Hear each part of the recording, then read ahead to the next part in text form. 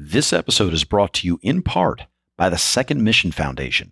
Second Mission Foundation is a nonprofit organization that exists to educate, elevate, and advocate for members of America's service community in order to help them find their second mission after government service. Second Mission Foundation was started by and for the members of America's service community. That means members of the armed forces, first responders, security contractors, etc.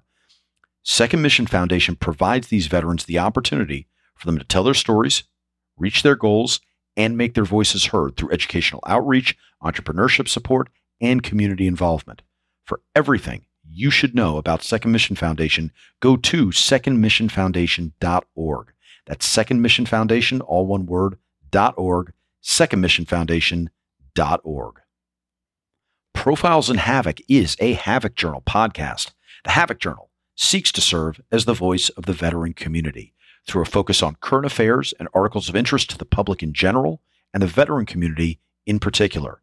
Havoc Journal strives to offer timely, current, and informative content. When you go to Havoc Journal, you will read the most articulate, opinionated, thoughtful, and provocative veteran writers writing about the nation, the world, politics, national security, culture, fitness, movies, the list goes on and on and on. Havoc Journal is always expanding, always striving to improve the reader's experience. If you haven't been there yet, check it out at havocjournal.com. That's havoc with a K, journal.com, havocjournal.com. Kat Furrow is a Navy veteran and an artist, and that doesn't begin to sum up what an incredible life story she has, how it's affected her military career, how it's affected her artwork. It's weird. When I found her, kind of as I was trolling through Instagram and I saw her artwork, it seemed kind of light and whimsical, and I didn't know what was behind it. And I had no fucking idea the kind of conversation I was gearing up for. This one was an incredible conversation with a woman that's lived through so much and has not just persevered, but has come out the other side, even relatively recently, through really an exceptional artistic ability.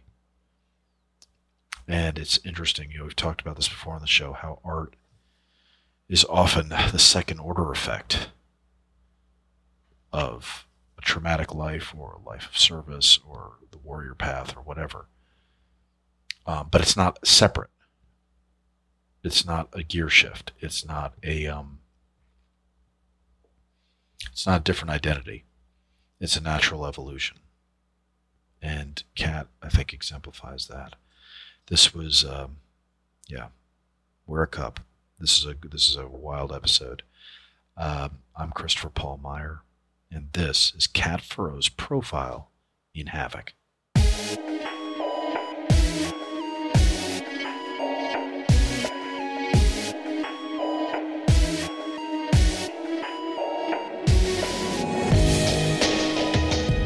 Go for it. Will you do me a favor? Yeah. Send me some of the video. And what I will do is I will make them like reels with you and I talking, and I'll talk about us with it flashing in the back. That's like cheating. That's like How's cheating. that cheating? Yeah, that's why I love it. I love it. No, that's great. I mean, that's a layup. Are you kidding? Yeah, we could do that. Yeah. I love I it. can take bites out of it, just great. like, yeah. You're raising the bar for guests. I'm going to expect all guests to do a little bit of video editing and social push for it. Oh, that's fucking awesome. Hey, we're on air. Let's do it. Oh my God, let's do this. I'm excited. How are you, Kat? I'm good. I'm very good. We're in your studio right now, right? We are. I did this on purpose for you. Oh, that's so fucking cool. What is your studio? Is this like a dedicated room in your house? Is it a garage? What is it? What is the actual studio? I am blessed with a dedicated room in my house, and it's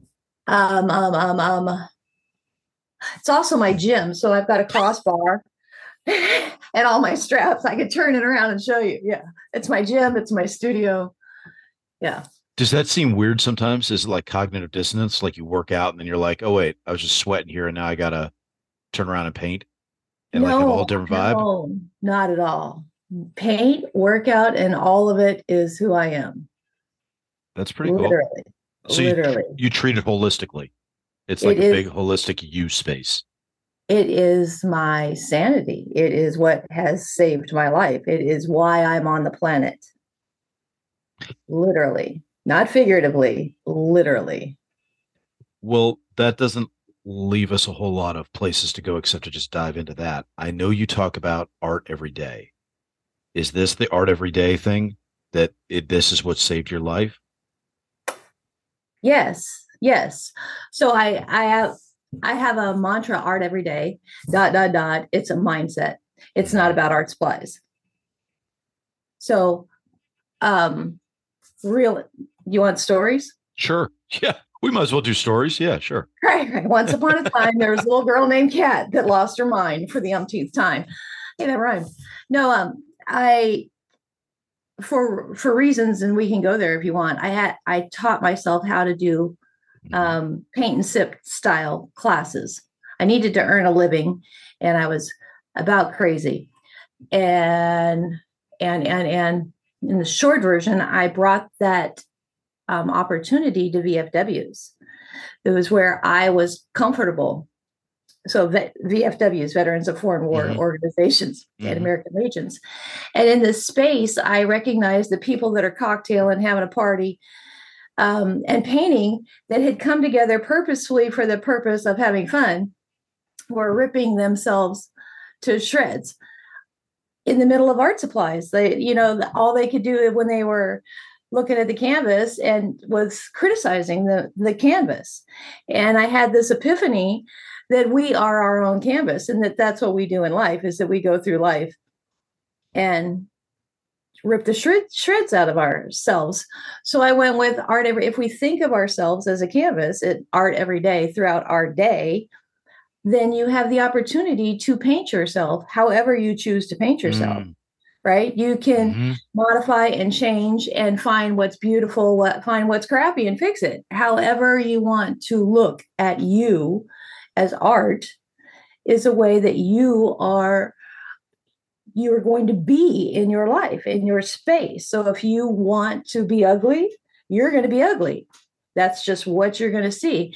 Or if you want to see your history as layers, and I'm doing the short version of it, layers, right, that you can remodel and all that kind of stuff and build upon, and that those layers are your foundation, that what brings you to who you are as this awesome human, then that's your choice, and that's your art everyday mindset. And that's just how I go through life. How much do you still see your art as therapeutic, not necessarily for you, but for an audience? Because it seems like there is that message that you've had these epiphanies doing your artwork, and that's not very separate from the artwork itself. It just feels like those are vehicles for you to deliver this kind of message. Am I wrong? No, you're correct. My purpose with art is not about selling a painting. My purpose is not about money. Although I want to sell the paintings, I need to sell the paintings because I'm broke, right? But my purpose is to convey a message. I come from a history of trauma. Prior to the service, significant. In the service, significant. And I've been miserable. Art helped me to my ability with art supplies helped me to communicate with myself when I couldn't communicate with others. And it's helped me to be able to channel that kind of energy and my experience to other people to help them to communicate.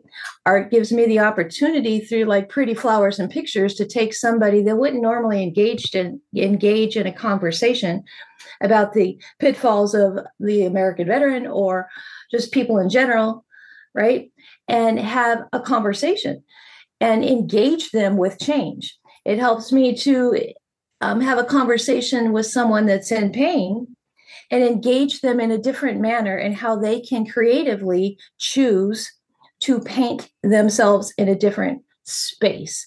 And that's not saying that they're painting a new something that's not a reality, they create their own reality then. So you can, and I've done that for myself.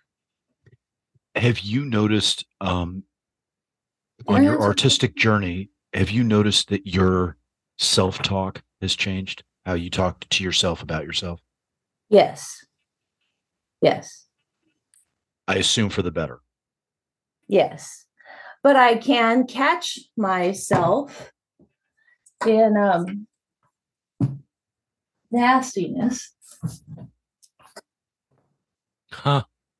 Right. So this is December 12th, and I know this because I date my stuff. December 12th, 2015. And that kind of darkness was my art. Yeah.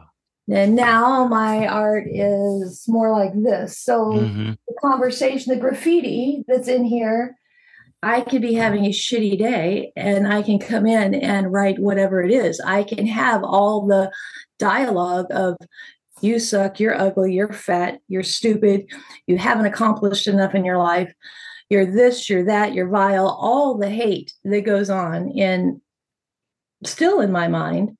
But I can acknowledge it, put it out on a piece of art, and then shift that conversation into those were who you are. Yes, you're dealing with that right now, but right now I'm going to go forward. It's my choice. It's my definitive choice to shift myself into a new space. And it's my definitive choice to take a creative license with myself and define who I'm going to be. No one else's choice, my choice. When you find that let's call it just the darker thoughts express themselves in your art, do you find that purges it from your system, that, hey, I put it on the canvas so it doesn't need to stay in my brain anymore? Or is it an accurate reflection of where your mind is and you're just like, hey, this is the period I'm in right now and I'm just going to kind of sit and marinate in this until I'm done with it? I don't like sitting and marinating. I think marinating is a habit, and it's a bad habit. Right. I'll go with I won't even talk about the world, but I'll go with, because the world has the bad habit. I have had the bad habit of negativity and gravitating to negative people, negative conversation, negative self-talk, just negative.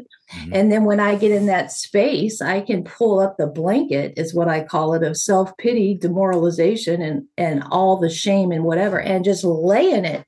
And I'm comfortable there, to actually think I'm worth something of value requires me to actually believe that statement. And that in and of itself is a complete different mind fuck, because it's a choice.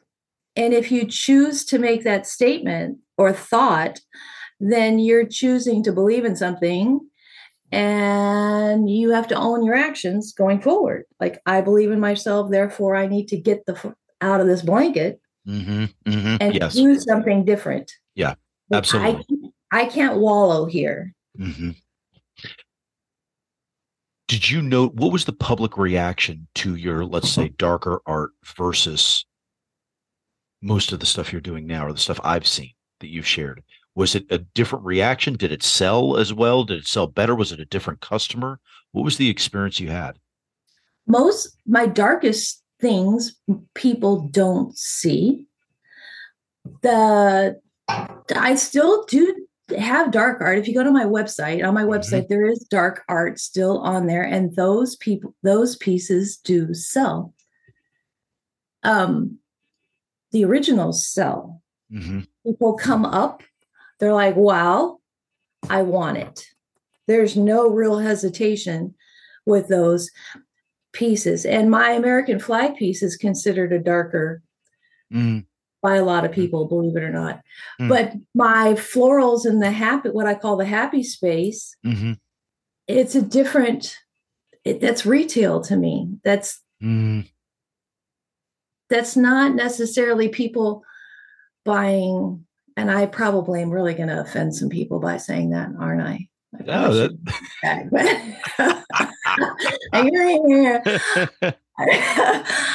I actually have people that say, Katie, I like this happy space you're in. Paint happy. So I'm like, okay. And I can sell those paintings. Yeah. They're harder for me to create. Interesting. What's more satisfying for you to The create? the dark side. Really? Yes. Um, I want to make sure I got an answer to this because I want to be clear in my own mind. Do you think that a lot of those darker pieces do purge it from your system? Do you feel like once you've done it and you put it out on a canvas, you're like, I don't have to go there again. I've got it out there and that captures what I want? Or is it, well, that satisfied, that just put it at bay for right now, but these are going to be recurring thoughts and I'll probably be coming back to that at some point to duke it out on the canvas with the dark thoughts again. What it Does that does make for me sense? is that I think artists, it takes a lot of courage to be an artist, but Mm-hmm. it takes a lot of courage to put your art forward in the public. So I Mm-hmm. put the darkness forward in the public. So when I put that on canvas, then I am publicly sharing with you my pain. Mm-hmm. And I'm publicly then open to the conversation of where I come from. So I'm not hiding it. So when I put my darkness, it's empowering. Mm-hmm. It's powerful that way. Will I go back? I go back in the sense of it empowers me to talk to you about the reality of my life and the reality of other people's lives and how we can potentially shift and make a dynamic change. So it is very much a block, like for a race, like put me in that block and let's go. Let's make change. Let's do this. Let me tell you my story so that perhaps you'll have a different Mm-hmm. mindset. You'll influence the people around you. Or if your life has sucked and been in this space forever, maybe you'll choose to take a personal action and go forward with change. So, will I go back to that to answer your question? Yes. Will I address those things? Yes. When it's I haven't had the experience of debilitating art, like where I'm broken and painting in a long time. That's interesting. Okay. I don't think we can hold off diving into the story. So let's start at the beginning. Where were you born? And I come from my mother's womb. And where was that? I was born in La Puente, California. Yeah. Okay. I'm the firstborn, or like my real father's out of West Texas. My mother's out of the swamp area of Florida. And I was raised in Southern California, Arizona, New Mexico, and a little bit blip in and out of Texas. And I joined the service out of New Mexico and boot camp, Florida, Orlando, Florida. I'm old. And then came back out here to San Diego area. I've been in San Diego area since 1986. Okay. So we're gonna slow down the timeline a little bit and dive into some of that. Where did you spend the bulk of your childhood? Was it mostly in Southern California? No. Okay. Um, Timeline to third grade, I was here in Southern California. From third grade to I graduated eighth grade in Yuma, Arizona, the armpit of civilization. And I'm sorry for those people. I actually like Yuma. I like the desert, but a lot of people go, Yuma. Oh my God. Do you even know where Yuma, Arizona is? Mm-hmm. Sure. Do you know where Yuma, Arizona is? You're the East Okay. Coast girl. Do Oh, no, you? no, no. I mean, but I've been all over. Yeah. Yeah. Okay, you Yeah. And need I to lived in find LA for Yuma. 10 years. Yeah. No, been up and Yeah. down 10 all over the place. Yeah.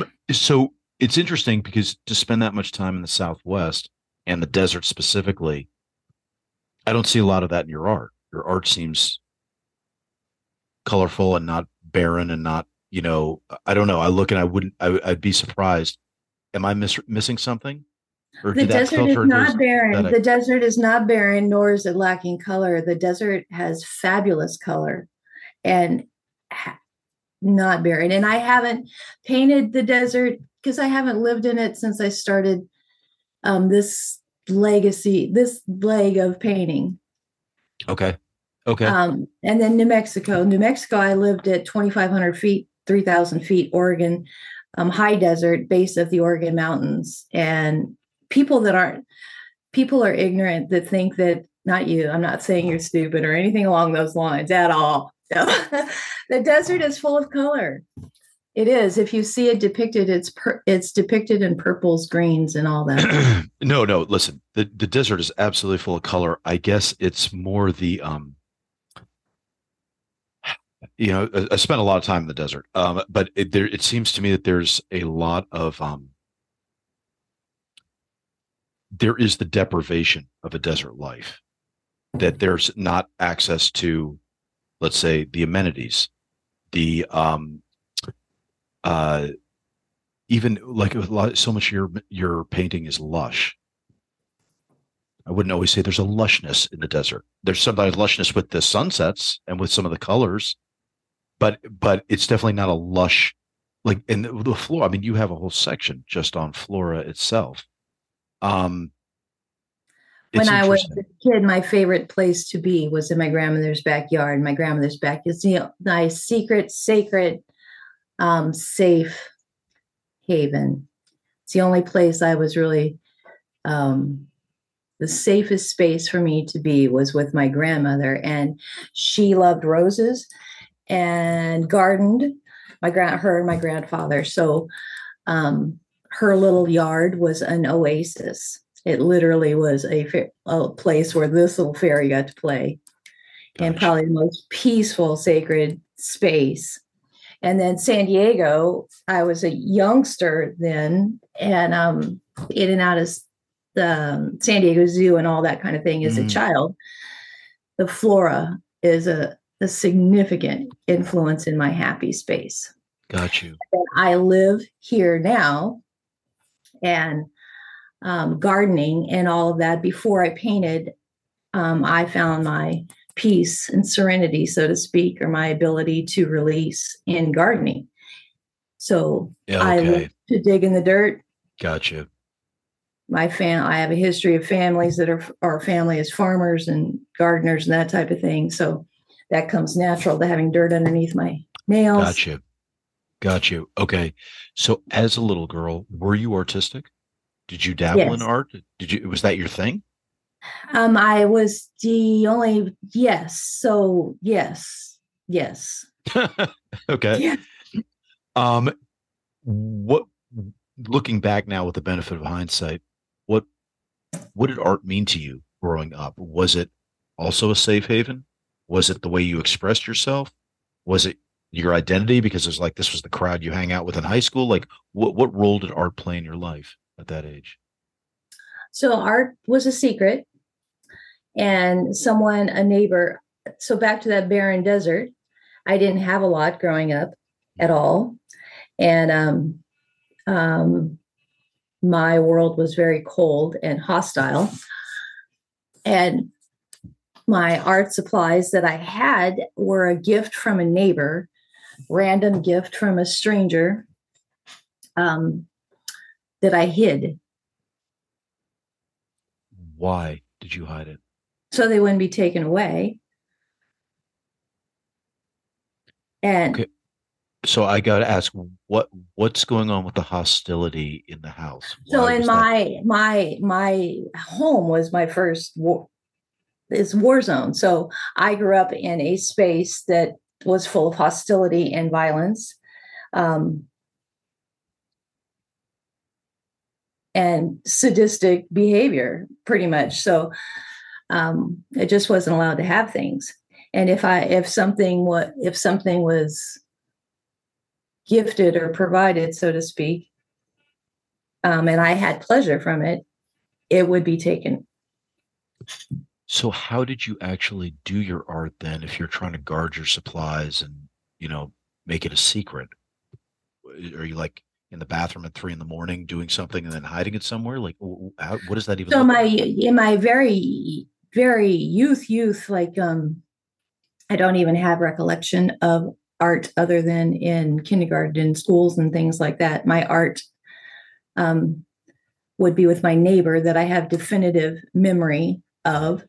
And then I would hide the materials in the house, like randomly in the garage, um, mattress, wherever. And I would move the supplies. I had a little box of oil crayons and some pencils that really didn't have much. And you bring that up. That's funny because 2008, one of my half sister came out to hang out with me, and we hadn't been together in a million years. Mm-hmm.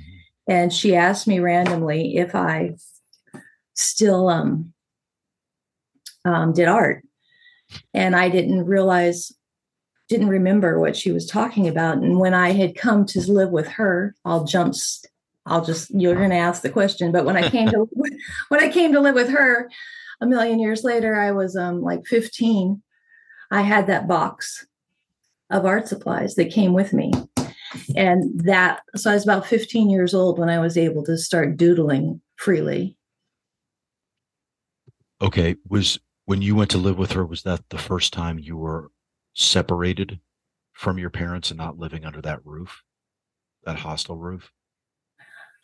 Yeah, I've ran away since I was 5 years old. And I finally succeeded when I was 15. You were trying to run away since you were 5 years old, or you succeeded in running away at 5 years old? I've succeeded at 15. I've ran away a plethora of times. The first beginning when I was 5 years old, and I got brought back home. Yeah. Where would you run to? At 5 years old, where'd you go? When I was 5, I was running 7 blocks away. My grandmother lived seven spaces away, packed a little suitcase. Off I went.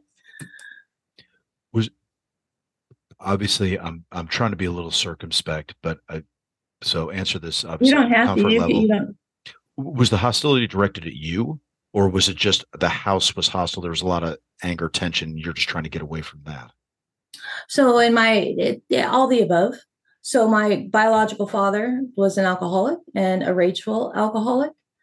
My stepmother was an alcoholic and manipulative and just evil. And then I had significant trauma from both biological and stepbrothers. So a lot of the chaos started when I was very young, and that chaos escalated over 10 years. So from 5 to 15, all kinds of things occurred for 10 years of my life. Rape, pillage, plunder. Literally or figuratively? Yes. Oh, dear God. It's not about dear God, right? What is dear God is like who's sitting in front of you in this conversation. Sure. Well, that's what's awesome. Well, I mean, listen, the resilience and the perseverance, and I'm sure the growth that happens from adversity, of course, is, the most important takeaway. That said, shit, that's a nice landmine to dodge if you can, and that sucks when you're not able to. How many brothers? I allow the conversation of that landmine for the purpose of my art and for the purpose of talking about the amount of people that live and come from landmine places like that. 100%. Yes. Right? Yes. So my success now, which is, everybody defines success differently. So my personal success is my ability to live in my world mm-hmm. and where I come from mm-hmm. now positively forward in this space of self-worth and self-value that has taken me a half a century to get to. Of course. Yes. So my voice and sharing and to paint the darkness, even like if you were to, this piece that's behind me, the foundation of it was done with women in recovery, So for my ability to take my story and my art supplies to people that are in pain mm-hmm. and to help share where I come from to try and inspire them to aspire is where I like to take my story. Yes. And that makes perfect sense. And I very much agree. You have to kind of have gone down those rabbit holes if you're going to speak that language and be of value to people. It's not a fun walk always, but it's definitely a source of a lot of wisdom and a lot of inspiration. And you're providing a light that I think people probably do need that wouldn't know the resilience they have from those experiences. Um, when you moved out at 15, what changed for you in your life? Because now you're in high school, right? And so this is supposed to be that big transformative time. Were you stabilized then at that point? Did life start to feel a bit more peaceful, a bit more harmonious, or was things still spiking? It's a unique space. So I went from control. So my original parents, father, stepmother, and that was very rigid and rigid, racist, and just very isolated in that space. Then I landed with my mother and stepdad, and then it's a whole different happy space. There was no rules. Went from it's kind of bizarre. So yeah, I landed in happy, or what was perceived as happy, and I stayed there for about um, I moved out in my junior year. So I was 16 at the end of my, because I'm young, I was an early start in school. So I was 16 when I moved out with my parents, and I've been on my own since then. Why did you move out then? Just there was a different form of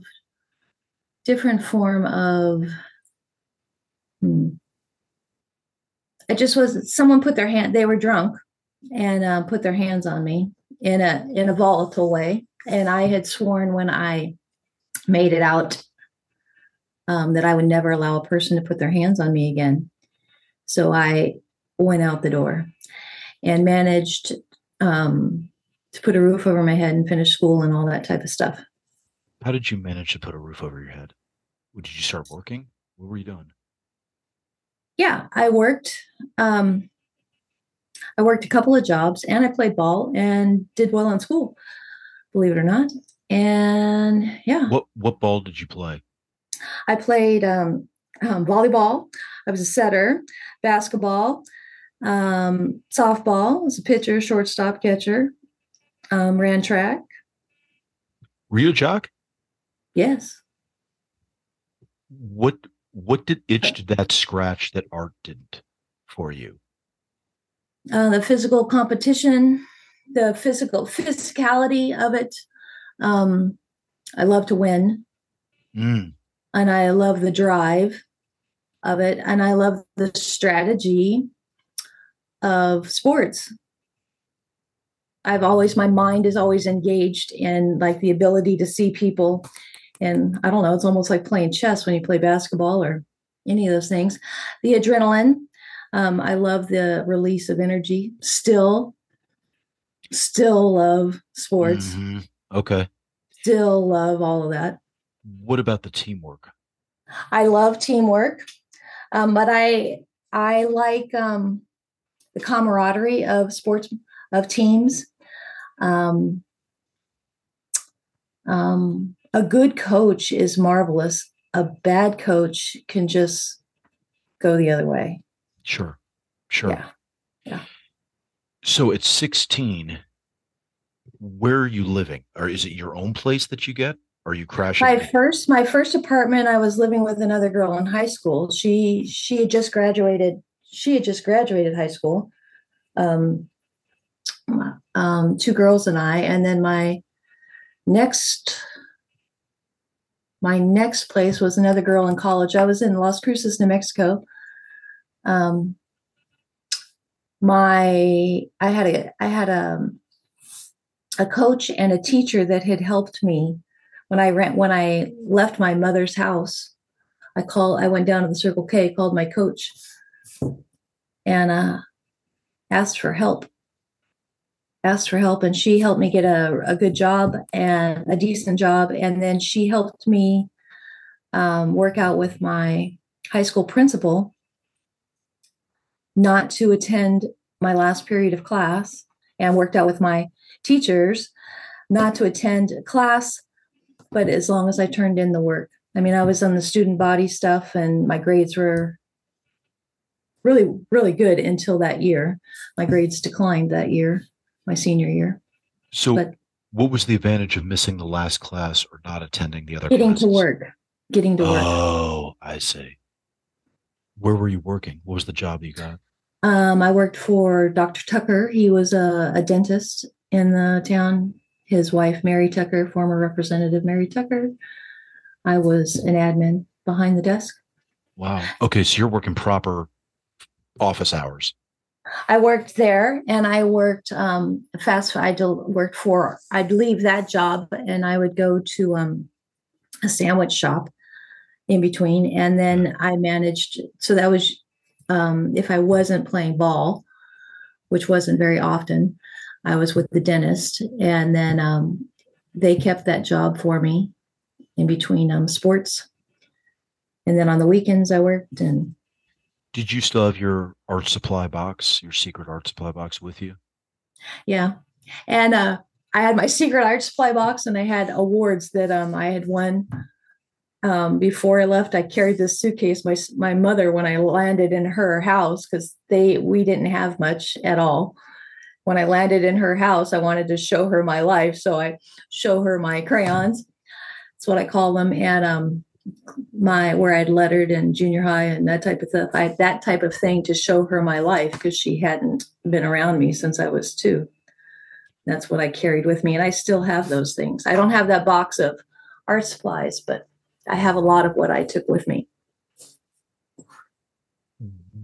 Were you doing art while you were now working at 16 years old and filling your days with just busy work? Was that even a passing thought My for art you? was I had art in high school. So I had the release there. Okay. I had the release But there. on your own, if left to your own devices, you're busy working and trying to put one foot in front of the other. There was no time to do Correct. art on your own. Okay. When you graduate from high school or as you're nearing graduation, what did you think you were going to do? What was the plan as far as you were concerned? I didn't have a plan. I didn't, you come from a background like mine, which um, there's not a lot of education at all.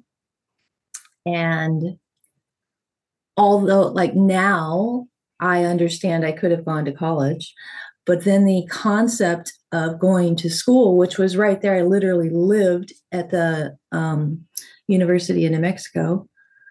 The concept that it was permissible for me to attend school was not even a thought, and which was odd. In retrospect, it's odd to think of, since my peers were all attending, and I mean, some of them have fabulous jobs. Just odd.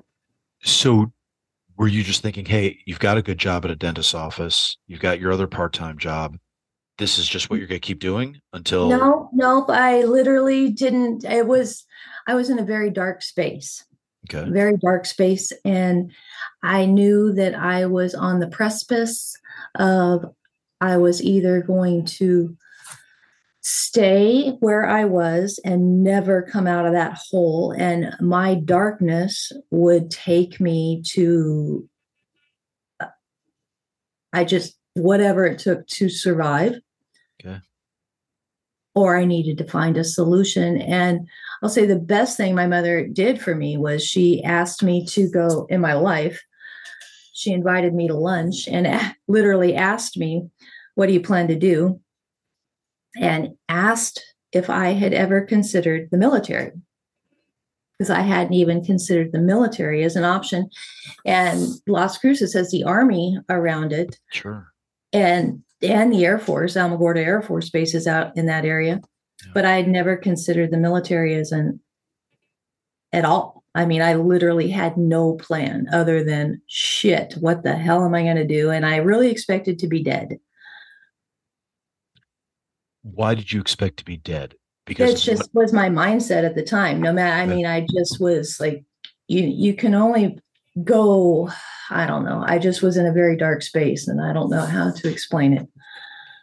Was it was there any self-harm that you were doing? Were you over medicating, like that Oh kind of yes, thing? Or okay. yes. All right. I was drinking too much. I sold white crosses and was taking white crosses in order to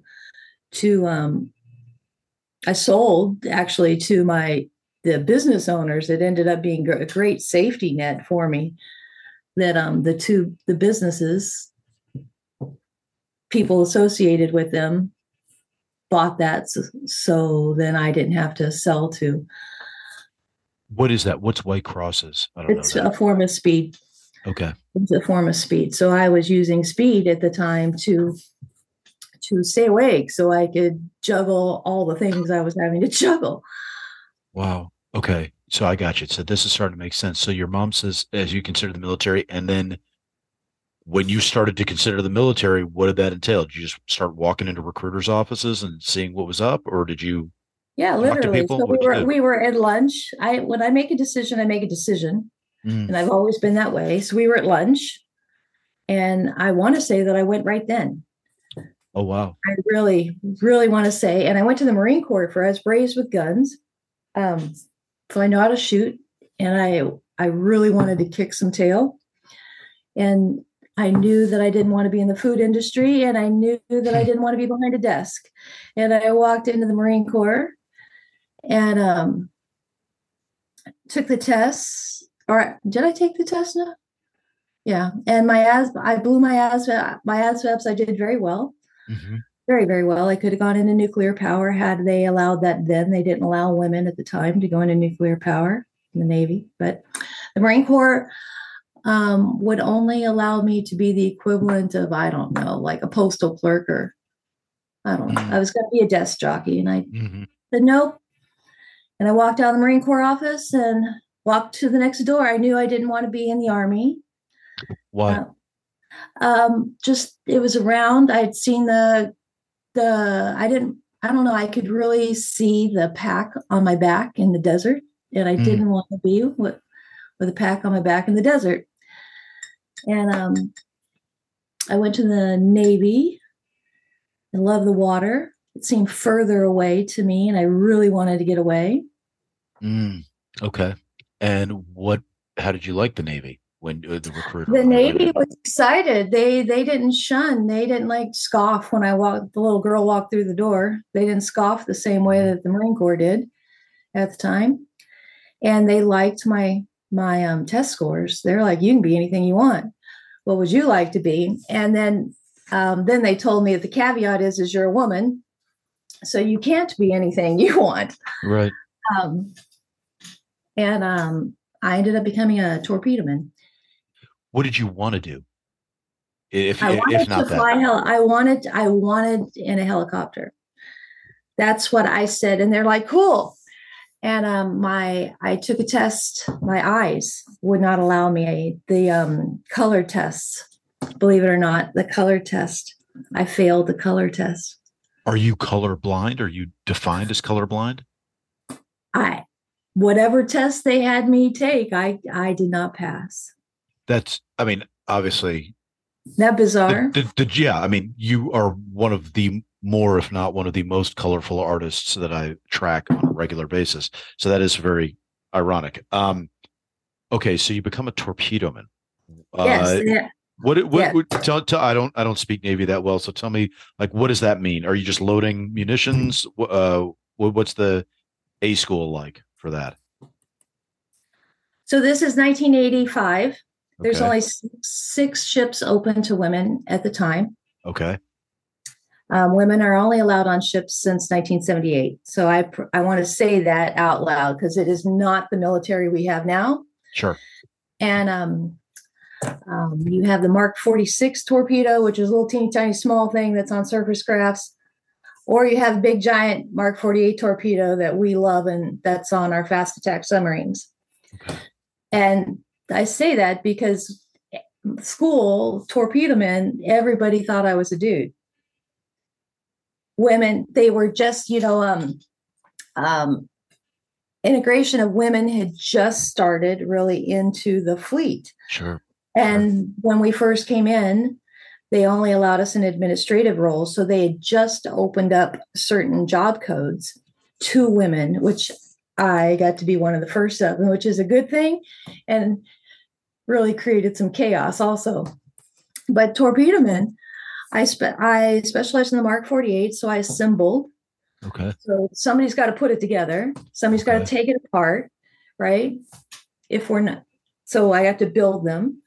And I ended up specializing in the Tomahawk cruise missile, the Alpha variant, and warheading.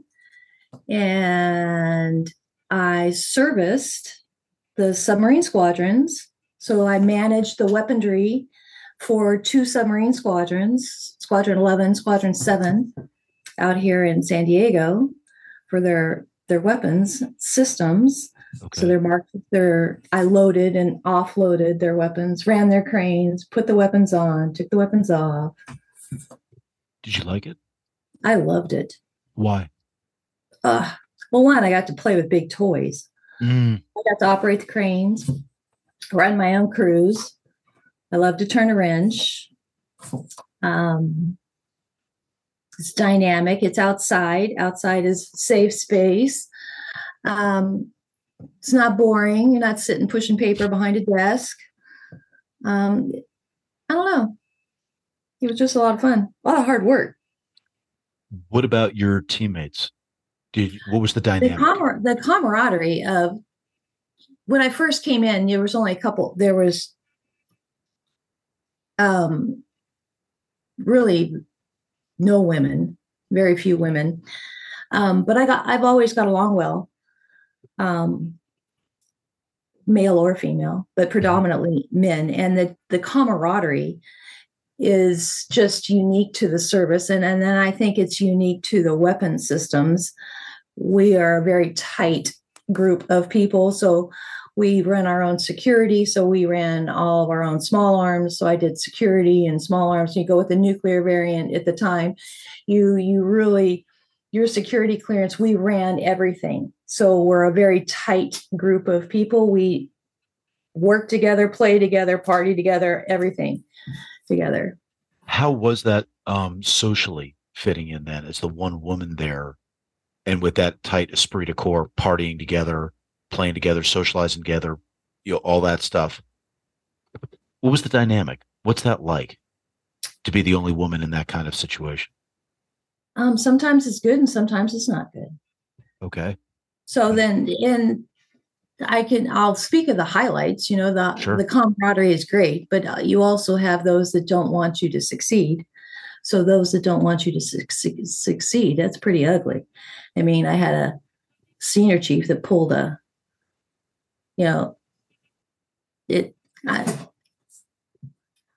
being the only woman in a dark space on a large vessel has its challenges. Yeah. Ugly things happen. Sure. To you. Sure. And whether or not you're working with those people or not. And ugly things do happen and did. Being that you were coming from pretty rough situations at every way stop, it seemed like, at life up until that point, did you feel like things were getting better and improving, or did you feel like this was more of the same?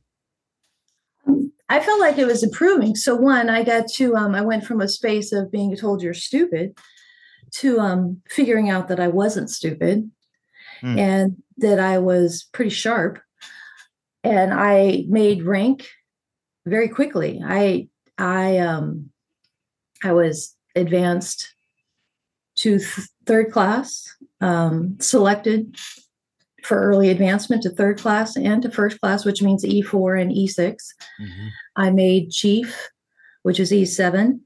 And how many years did it take you to make 9? Chief? 9. Wow. 9, between 9 and 10. And the average to make chief, if you made it, was 17 years as a torpedo man, and then less than 5% ever achieved the rank of chief. I did very well. And I did very well quickly. And my upbringing helped me navigate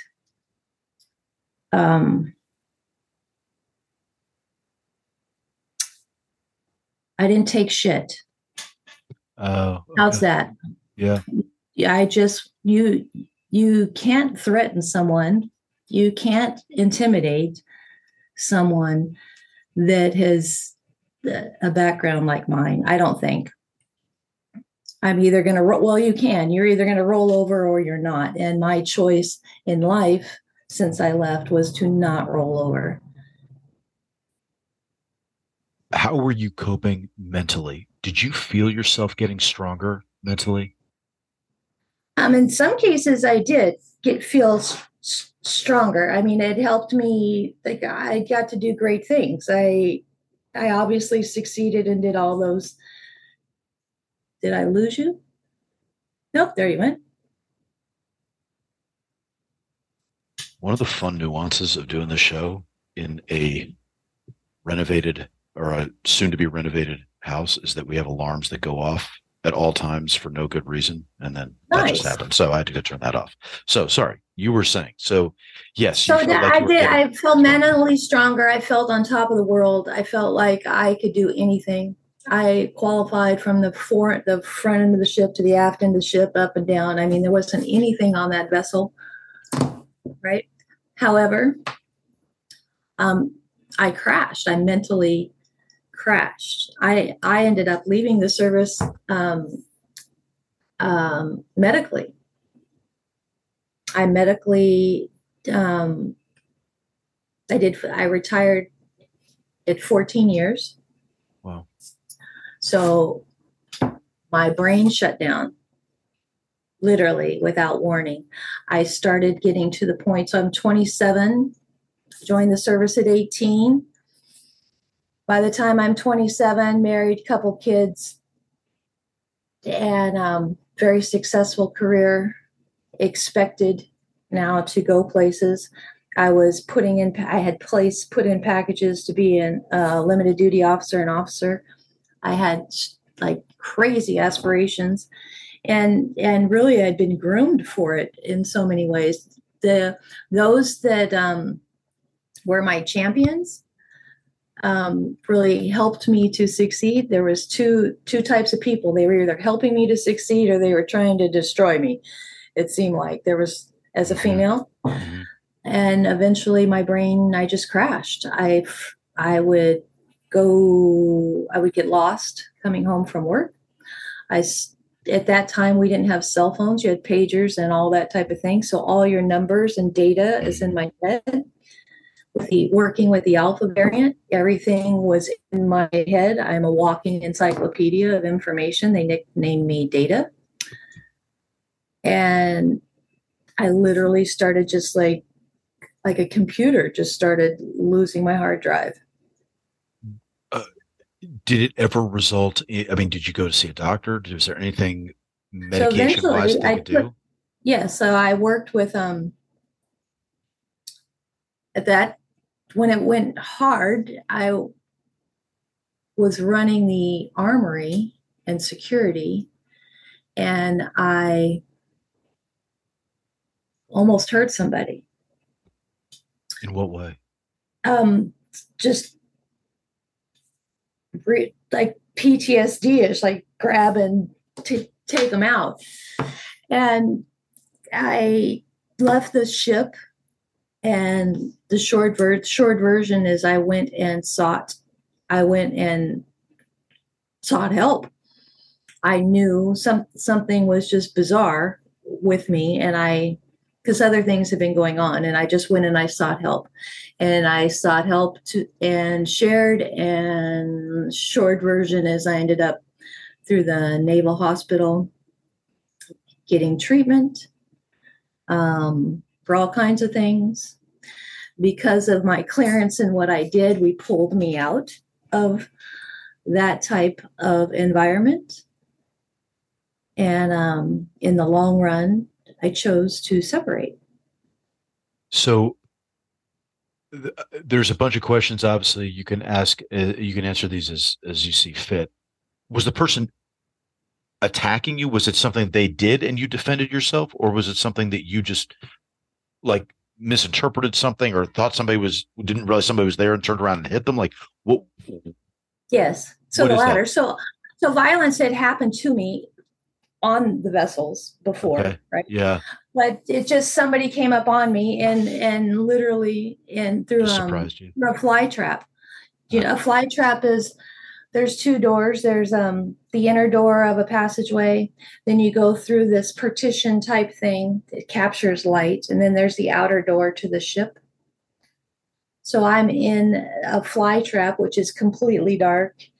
And it just came out of that and was coming into the inside of the ship where you go from dark to light. And I can't see.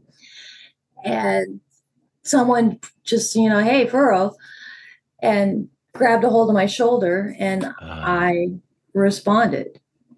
And other things had been going on, and at that time, and that I'm aware of, no one else is aware of. Right. I don't want to breeze past this because you said it, and I was like, oh, we just skipped over a big thing. You were married and had kids. Yes. Was he in the Navy as well? Yes. So we met on my first vessel. And then when you're married, you could never be on the same vessel, obviously, again, but you're never, one's at sea and one's on shore duty. So you're like two ships passing in the night. You're never with each other. And we have two beautiful sons. I'm not married to him, and we're great friends. We have two awesome sons. I have a 34-year-old son that's active duty on the East Coast and Navy. And then I have a younger son that's here, that's 29 years old and has a great degree and great job. So my daughter-in-law on the East Coast, I have a daughter-in-law and two grandchildren. Oh, my Lord. So at that point,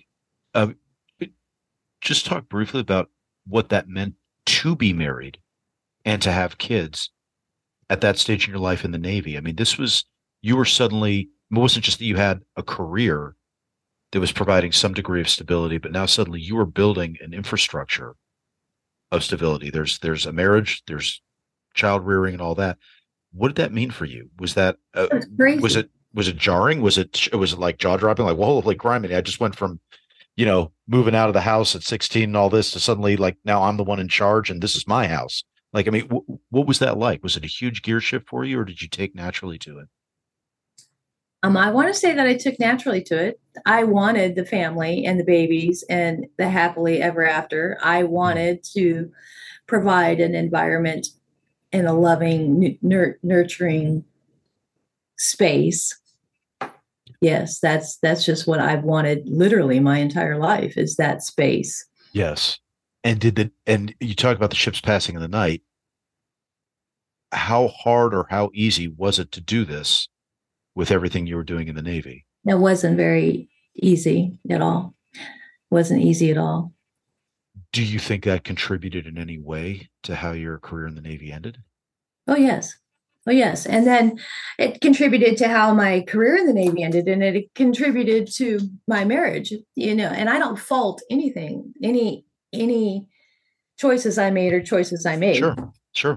But when I ended the service in March of 99, my husband is 10 years my senior, and he had been in the service. He retired December 31st, 1999. So he came, yes. So one, economically, our economics completely changed in that time frame. And then the other is, two people that didn't know each other, because you're like this constantly. I mean, the amount of days we literally would see each other in a given year weren't very many. So it was an interesting space. And then, yeah. Where were you when you got out of the military? Here in San Diego? Were you out in San Diego? Okay. Did you know you were going to build a life then in San Diego? Were you wedded to staying in San Diego, or did you? No. My entire career, I didn't want to come to San Diego. I won orders to La Maddalena, Italy, and I have still not been to Italy. Damn it. I worked my ass off. I'm going to say that. I worked my ass off to get orders out of A school, C school. That's hilarious. Something like that. To get to La Maddalena, Italy. And I was a dude or a woman, so I couldn't. So 2 weeks after I won the orders, they said, guess what, Furrow? You had some good news and some bad news. The good news is you're going to San Diego. The bad news is you're not going to Italy. Oh, I was pissed. Oh my Lord. Where I did you think go? it's Where did you get to San travel? Diego. That brought me to San Diego, which I did not. The place that I did not want to come to was San Diego. Did you ever get in the fleet? Did you ever get to go places and go to different ports and do that whole Navy thing? Traveling the world, seeing the world? Was there any of that? Even if you Yes. missed Italy? Okay. Where'd you end up So, going? so 6 vessels open to women at the time. Vessels didn't open till 1994. Right. So Okay. Desert Wow. Shield, Desert Storm. I'm Hmm. in Desert Shield, Desert Storm 91. Are you? Did you deployed to the Gulf? Yes. Okay. And so sorry, I am literally voice challenged. My voice is sure tripping. But USS McKee is a submarine tender. And 80 Cape Cod, US Cape Cod is also a tender. So I served on both of them. I did 3 tours on the McKee because there weren't enough vessels open to women. So when I go to roll to sea duty, I Gotcha. ended up on the McKee, and then I did a tour on the submarine or the destroyer tender. I'd swapped to her, but yeah, We can't just end your military career without talking about the Persian Gulf or then. Um, when all that kicked off, what was your reaction? Were you like, oh shit, things just got real? Like now I'm actually got to go to war? Or were you excited? Were you nervous? Were you like, what was your mindset when it excited. kicked off? Okay. Um, I mean, about war. I was excited to go to sea. Hmm. And I was excited. Yeah, I was finally like, okay, I get to be unparked from this pier and I get to do what I'm supposed to do. Hmm. And I hit Guam. And so all the rule when you're loading weapons, there's rules on how many weapons can be on the pier, how many weapons can be topside. You have explosive arc ranges in case of a disaster. You can only Hmm. take out so many civilians. And I hate to say it that way, but right. But in a wartime, you can just have all of the armament up and about, and you can just move 24/7. So, as far as like all the training and all the teams that I'd put together, and I did my job well, you could just, it's amazing. It's amazing to put your everything you trained for and then turn around and just do it. When you got to the Gulf, were you in at that? You said you were putting a team together. Were you a chief at that point? Were you an E6? What No, were you? no, I was an E5. Oh, okay. So All right. I said, yeah, my I was a that's part of what made me a chief is what I did up Okay. until that. In the Gulf. Okay. So Yeah. what was it? What were your assignments when you were So deployed? you're just all I did was manage and run weapons teams, and that just is uploading and loading weapons quickly to combat vessels. So to a combat soldier, it's nothing. The tenders are giant supply ships. So I just got to do underway replenishments with vessels and weapons at sea. I don't know how to explain it to you guys, but it's just completely different than doing it in Port San Diego. Okay. All right. Women Did couldn't go into a combat zone technically at the time, sure. right? So it Uh, wasn't until after 91, and it was in the Desert Shield, Desert Storm that things happened that took women into combat zones where they performed. And then things happened that politics allowed women to then start, one, going into combat, two, going on to war vessels, and then flight. Yeah. um, what was the experience of war for you when you were there? I mean, okay, you weren't technically in the combat zone. Did the Iraqis fire anything back in your direction at any point? Were you No, guys close enough for that, or what was going on? we were 14 miles off the coast of Oman. Okay. So not, you know, the the most unique experience I had was a Russian fighter plane. So we're um, at anchor or floating around out there. I don't even remember, on gun watches. And the gun watch is very funny because it's 20 millimeter and 50 cal machine guns, anti-aircraft, World War I and II anti-aircraft that I'm standing watch on, which is funny to me because it's not like it's going to save you from anything out there, right? So it's hilarious. And you're on watch, and literally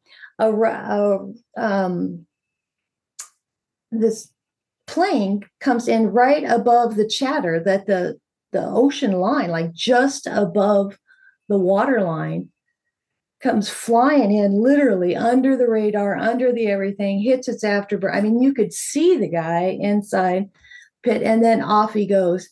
And I think it was one of the most humbling experiences.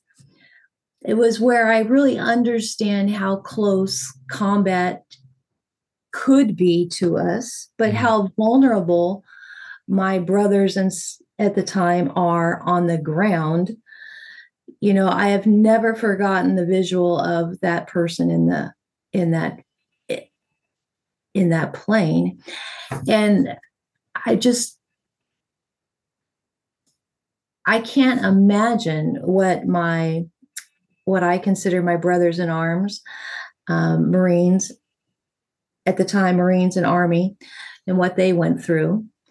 And then since then, we've been over there for so long, it became a joint task force, I've discovered, where Navy and Air Force come in and are on the ground as well. It's mind-boggling to me. And it's always kept me in a humble space of gratitude for my veterans that have actually been hand-to-hand and in combat, because I was never there. And I make it a point, actually, to serve and work with veterans because of that, as a way, and particularly combat veterans, as often as I can. That probably didn't answer your question. No, that totally answered it. I mean, yeah, that answered it and answered things I hadn't even asked yet. Have you ever done any renderings or artwork of the pilot or of the No, but I of the think plane? I should. I think I should write that down. Yeah, that's very cool. And what was your artistic output during these years? Was there any? Yeah, you wrote. I love to write. What were you writing? Poetry, art, and journaling, thoughts, that type. On a ship, it's like being in a giant building.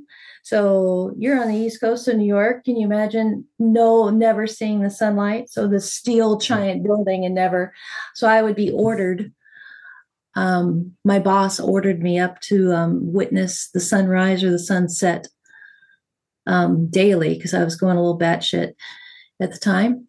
And I would take my journals up and I would write. That was my release. What did you do with that writing? I still have it. Did you ever show it to anybody? No. Would you? I don't know. Have you ever looked at it again? Yes. It's in a box. I looked at it last July 4th, Independence Day. Why? In the last 3.5 years, I've done a lot of change in my own life. And I needed to go through some things to get rid of the last bits of things. And in that process, I went through a lot of boxes. That's fair. That happens. Right? Okay. And then I have all my military, what I kept when I left the service. I got rid of most of my military. I shed a lot of the military, but that I didn't shed I kept in boxes, and I went through and honored myself. Talk about that when you got out. How hard was it to divorce from the military, being that it was a voluntary separation, but a kind of a forced separation? Like there's no way you could stay on, it sounds like. Mm-hmm. So what was that process of transition like for you? It sucked. What specifically about it? Why did it suck? Well, you go from being on top of the world, and I was, and stellar at everything and a hero, if you will, in the eyes of some, to not. It really, I separated on, or I discharged honorably, and am retired and have all the benefits and all the things. Were you medically retired or medically Yes. separated, or what was the I went temporary verbiage? disability retired. Okay, Temporary disability retired. That's a 5-year process. At the end of that process, I went fully retired, and gotcha. that's medical. And that doesn't mean you're 100% disability or anything. That just is, they give you that bit. It's the same benefit of being retired. Gotcha. Gotcha. I am at 100% disability. That finally came through Okay. 2 years That ago. was okay. All right. Just, yeah. Um, what was your outlook now that you were separated? What did you think you were going to do? What was the next? Did you have a target in mind? Where were you? Yeah, I mean, aside from all like in one part of my brain, I was a mess. The other part of me is okay, we got to get her done. And I'm a survivalist and I make lemonade out of lemons. So Hmm. let's go get a job. Hmm. And what's mind boggling is I could not get a job. So I ran an Optar, which means a budget of like millions. Hmm. And with the auxiliary equipment and the crews that I ran and all the things that I've done. So Hmm. administratively, I had a background, leadership wise, all the type of things.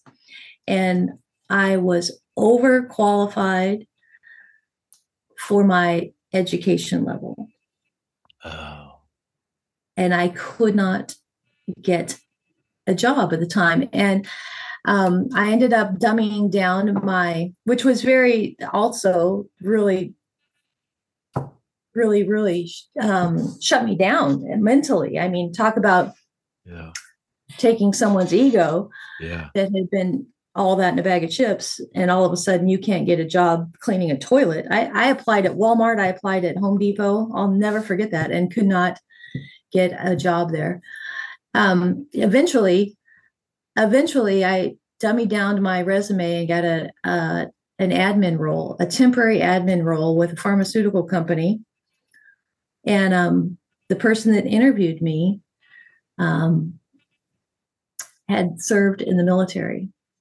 And the one thing that I had left on my resume, probably ego, um, was my um, Navy. I had put in there that I was in the Navy and an E7. I put E7 on there.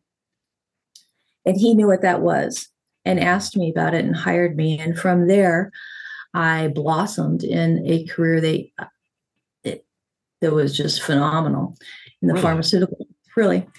Yeah. And then that What was company was phenomenal? saying, Sorry, just what was phenomenal about it? I went from being an administrative assistant to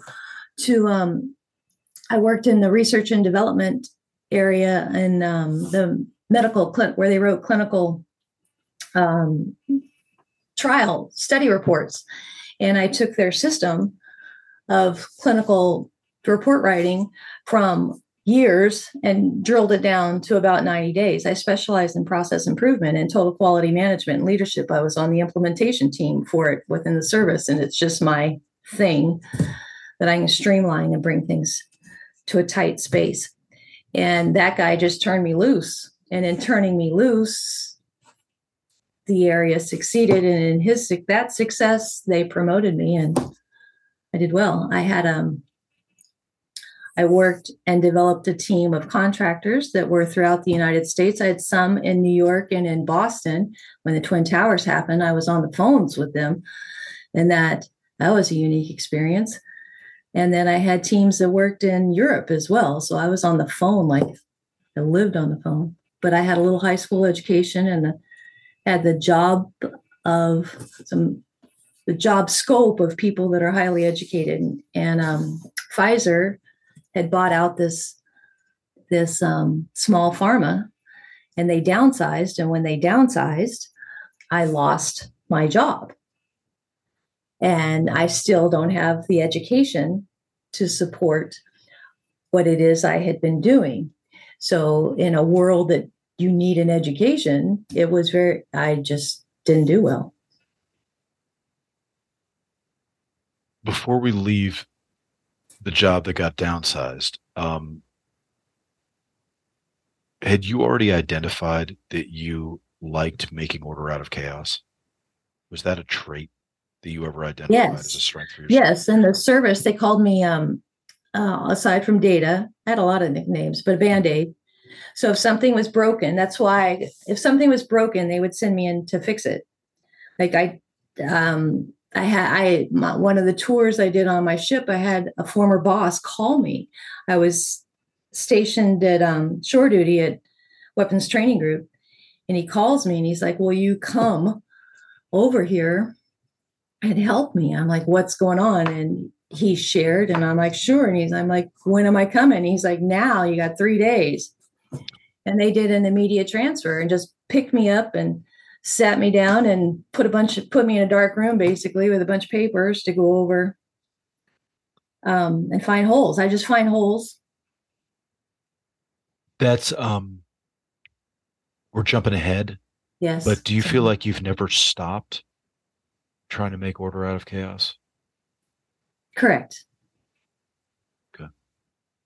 It's funny because your art is not, it's not prim, proper, and neat, but there's clearly a philosophy, a methodology, and a holistic approach to problem solving that you talked about right up front, right? That you said is coming from this trauma and all that. And in many ways, it's the natural evolution of your making order out of chaos. Okay. Dimming. So I have my personal mantra I brought in from my time in teaching process improvement. And that is I believe in a constant state of improvement. Mm-hmm. Mm-hmm. Right.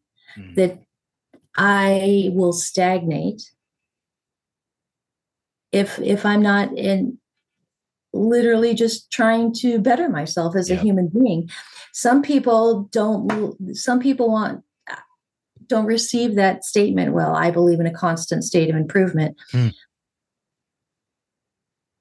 They think that then I'm dissatisfied, and that's not the case.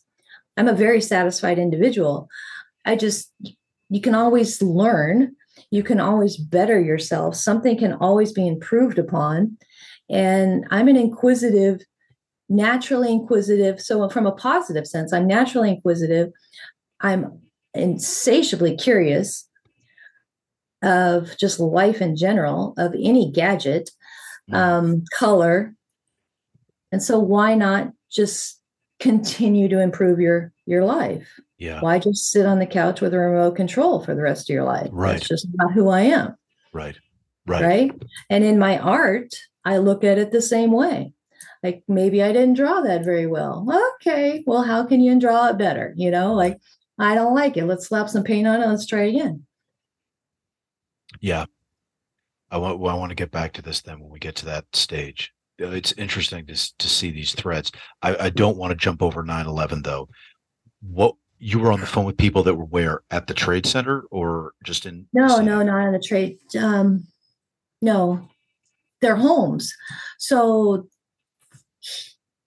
that morning,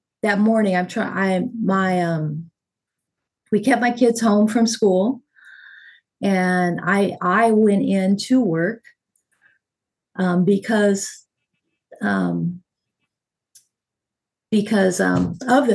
the towers, and thinking that I needed to participate somehow. I mean, our hub is out of New York, and I got on the phone trying to reach the ladies out there. There were 2 women, and it took forever to get a hold of them. And then once we were able to get on the phone, the conversations were sparse. And in that conversation, it was just plagued with, oh my gods. When you're both watching independently, here I am in San Diego watching a television and on a phone with somebody that I'm grateful that is alive. But it's there. I don't know how to, I will never be able to put into words hearing their voice on the other end of the phone and what they're going through at the time. I, I can't begin to share that. And then in the no one came to work here hardly. There was only a handful of us that even showed up to work here. So many people were connected to the East Coast. Travel shut down for us. We're a global company. That's just a morning I'll never forget, and I can't put it into words what that morning meant. Was there any part of you that was moved, reflective, triggered by the fact that you'd just been in the military 2 years before? Well, your whole being, the whole, sorry. You're good. You're good. Yes. Yes. I'll just say yes. Am I triggered? Was I triggered? Yes. Am I still triggered? Yes. Just to ask the obvious, is there a part of you that regrets not having been in the war on terror in some way, shape, or form? Yes. Why? I've never tried to quantify that. But what I do know is there's a lot of people that I've had the opportunity to work with and talk to, and veterans that come from the last 20 years now.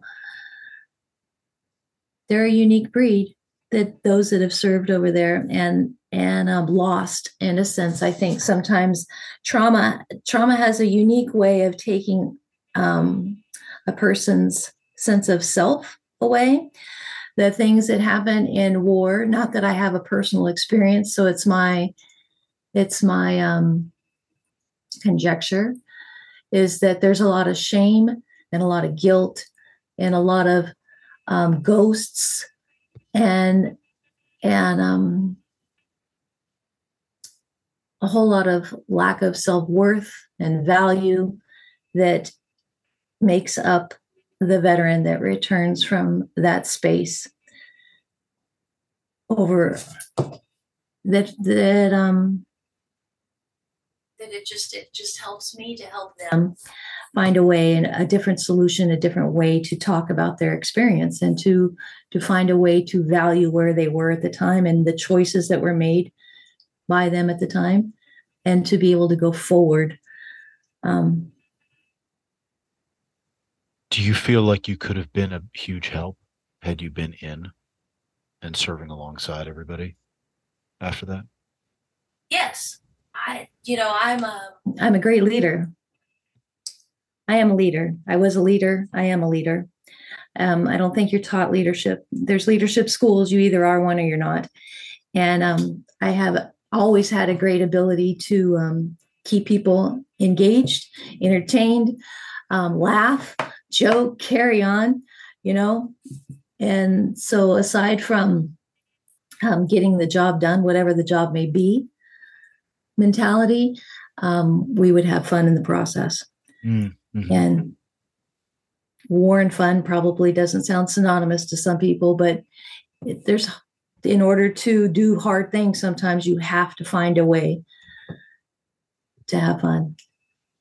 And I don't mean like painting pictures in the sand. I just mean in conversations and yeah.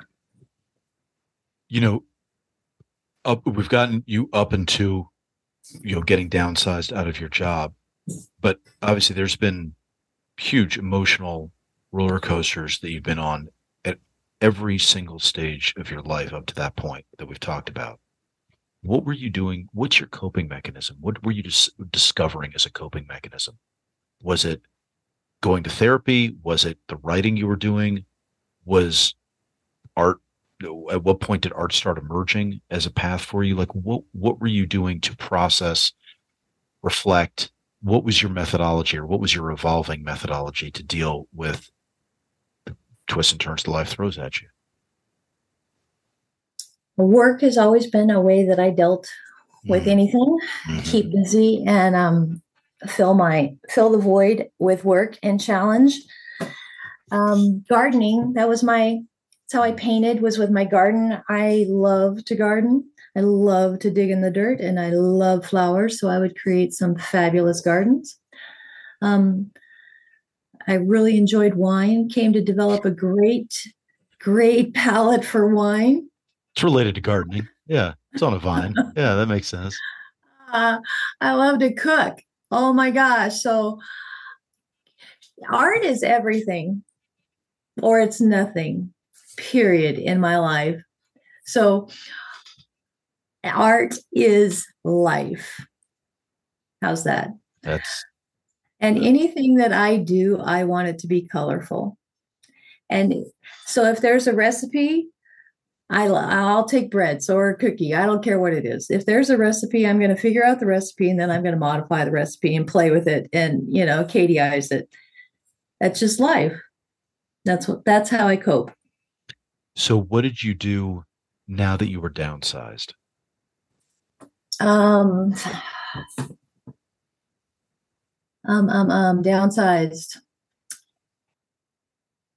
In the middle in there, I divorced, right? I divorced.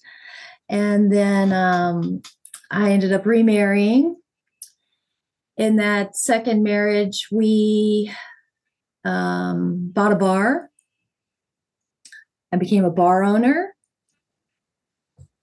It's a little small beer and wine joint that I, a sailor in a bar and camaraderie, heaven.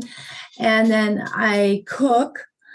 So at the little house that I had, we built an outdoor kitchen. And that outdoor kitchen, I would cook all the food and bring it into the bar. So I fed people.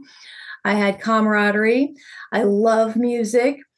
So got familiar with local musicians and brought in some crazy cool music and blues bands and that type of thing. And this is all in San Diego, right? All in San Diego. Okay. This was I was living in La Mesa. And here's a joke that's not a joke. A guy walks into a bar and asks, "Can I do some live art?" And I'm like, "Sure. What the hell's live art?" This guy's name is Billy Martinez, and he's like a Comic-Con artist style, a local dude. Very cool. He was walking into a restaurant down the way, and he randomly walked into the bar, and he does this live art thing, and I have no idea what that means, nor was I really painting or anything at the time. I had just picked up some craft paint and was doing, some random stuff on a board. Nothing big. Billy Martinez, he's like, "Yeah, I just want to come in and I'll paint live. There'll be some music. It'll be great." And I'm like, "Cool, we'll sell beer. Awesome." And it ends up being one of the biggest events in my little tiny space. And what I mean by that is my bar was a blue collar bar. Mm-hmm. And so all guys just about, and they love this dude standing in a corner painting a picture of a hot chick. I mean, and found it very entertaining. So I talk with Billy and I engage with he and his wife are there. I'm like, how can we grow this? Because my bottom line is I wanted to make money for the business. And I was already, and he had really cool music. He comes from a family of musicians. So music and him is his thing. He's also a drummer. And I'm like, how can we grow this? And he's like, what do you mean? I'm like, really, I want to do something different. And the short version is we created gallery events in my little teeny tiny blue collar bar. I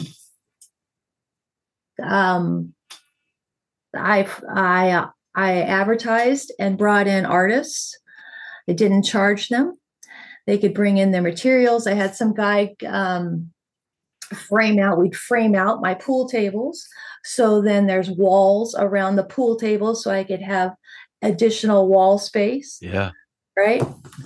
And I'd have 17 to 20 different artists come in, and I drop all the neon, all the beer signage, and I did the work, dropped all the gear, and then hung all their artwork, and then have this live art event. He would perform his live art while we had all these artists going on, and it was great. And I started painting to support that. My blue collar guys, come to find out, many of them are artists, literally educated in art backgrounds. They couldn't make a living as artists. So some are photographers, some are drafters, they draw, whatever. So they too started participating. They blow the dust off of some of their old artwork and bring it in. How many square feet was this bar? Oh, it's tiny. I had an occupancy of 46. And you had 17 to 20 artists working there? Yes. So, oh, God. Yeah. So I don't know how to explain it, but I could show you pictures. It's great. Great. And the square footage that you can get around a pool table, if you think about it. Yeah. If you take plywood, I took sheets of plywood. Yeah. One of the guys is a contractor. He hand carved these locking devices that you would set the ply. I painted the plywood. I'm not kidding. It was the most ridiculously cool events ever. The mayor would show up at our little events. It was cool. Oh my Lord. Uh-huh. I'm assuming this is what reawakened you. It did. I told you in the story around this time, my sister and I had come together.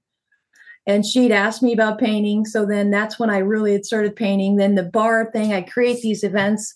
I start painting to motivate people that, yes, you too can paint. Look, I'm just a knucklehead out of the service. Mm-hmm. And look, I can paint a pretty picture. So you can paint a pretty picture. And it engaged my patrons in a way. So I did it to engage them and to get them to show up. And then it engaged other artists to just show up. And so that was the only reason and that I painted. And I discovered in that process that it served my mind. It served my brain. In what way? What does that mean? You own a bar, it's 24 hours a day. Mm. And then there's the chaos of a bar. I have chaos in my home. So I found my peace and serenity in a garden. I had gardens out back, and I would close the bar at 2 or 3 in the morning and then paint till sunrise outside. Wow. Yeah. So was that when painting became part of your pattern of life? Yes, it really became a crazy, cool pattern of my life. And it also became an escape. I was miserable with a husband. And I couldn't really share and talk a lot about things. I didn't have a lot of privacy with things. So, so I painted. Was it a daily process? Were you doing art every day? Yes. But I didn't coin the phrase art every day so that was 2008, 2009, 10, 2009. I want to say it doesn't matter. I owned the bar for 5 years at the end and lost the lease in 2014. And thought my life was over, but ended up being the best thing ever. Why is that? Because in the long run, it was just a catalyst of me getting away from a really dark situation with a husband. Okay. And the dark space was with myself. It finally put me in a space to really just start getting miserable enough to make a difference in my life. But when we lost the bar, I needed an escape and I needed a way to make money. So I kept painting, and somebody suggested I turned it into a business. And I'd never thought of it as a business before. So I still didn't consider myself an artist of any magnitude. I just thought I could paint some pretty pictures, and I'm good at in front of other people. So I turned it into a wine and paint type environment, and I brought it into VFWs. Okay. And that's what I was doing, and I was doing that quite successfully. In parallel to that, I started putting on events in the city of La Mesa, put on car shows, and put on events. You're like, what else did you do? I put on Well, I mean, I'm also wondering about the commonality. Where did the art show come? Where did the car show come from? Was that the car show. Yeah, When I lost my business, I lost it to a person, an entity. That person offered me a job, back to making lemonade, that type of thing. And that job allowed me to put on events. Okay. And I used my experience from running the bar and managing the bar, and my ability to network and communicate with others to create events in the city of La Mesa, and did that for a while. Did you like it? I did. I love to put on a party. That's just a giant party. Okay. And I mean that in a fun way, but literally, yeah. I love to engage people. I love to bring a room full of people together and get them to connect. It's a unique ability, I think, and I think I do it well. Why did you stop? COVID.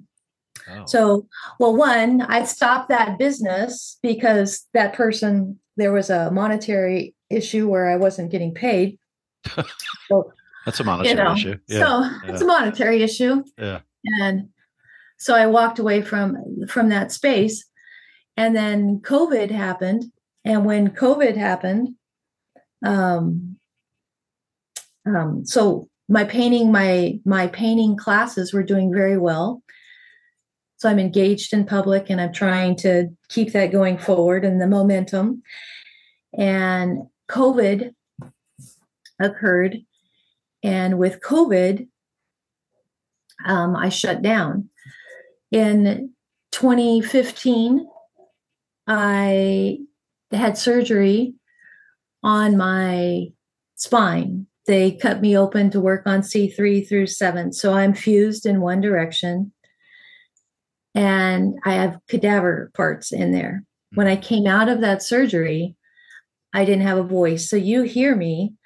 The voice you hear is not my natural voice anymore. And I can't scream. I can't yell, literally. Even as we talk, my voice is going in and out. But when I came out of that surgery, I only had a whisper. Literally, I could only whisper. And as my speech came, then it was also, I had broken speech patterns. But I still had my mind. And that's important. When COVID happened, even though I had this lovely little voice, I had shifted into I could communicate in public, and I just draw people to me. And I worked at a Michael's, a craft store, and I became an art framing manager. Sure. There, right? So I tied my art and my ability, and here one-on-one, I can talk and communicate with you. COVID happens, and now I have to put a mask on, and I can't communicate. With how my neck is, it literally impacts my peripheral vision. Then you add the mask on top of that, how the mask line, it impedes your peripheral as well. If I put a shield on, the shield, and I wear glasses, the shields, you don't have a lens to see, so I can't do my job. My neck, I'm limited in my range of motion, blah, blah, blah. But it really tripped me off the edge. So all the things when I'd left the service and all my PTSD, because I've been diagnosed with, and I'll say it out loud, with chronic depression delayed onset and post-traumatic stress disorder, da da da da da, and I can just go on. So where I've managed myself in life, like just because that's what we do, or I manage, I lost kind of my ability to manage that in so many ways. And with COVID, I literally got lost. And I worked a couple of blocks away from my home.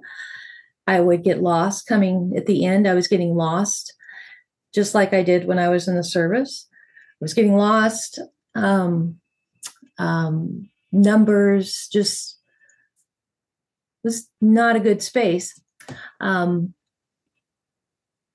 I won't go into everything. I'll just say that I hit a space that I was either going to not be on the planet any longer, or I was going to make a change in my life. And I literally understood for the first time in my life that somehow I had to make that change. And I did. I picked up a phone and sought help. I mean, my art had become my livelihood, had become my therapy, had become my way to manage my emotions. And I couldn't do it anymore, really. I was miserable and in a very ugly space in my household. I'd literally come full circle. So from what I left when I was a young person, I was now living in that kind of environment. And I had 2 grandchildren. I had a grandson that was born, a granddaughter on the way.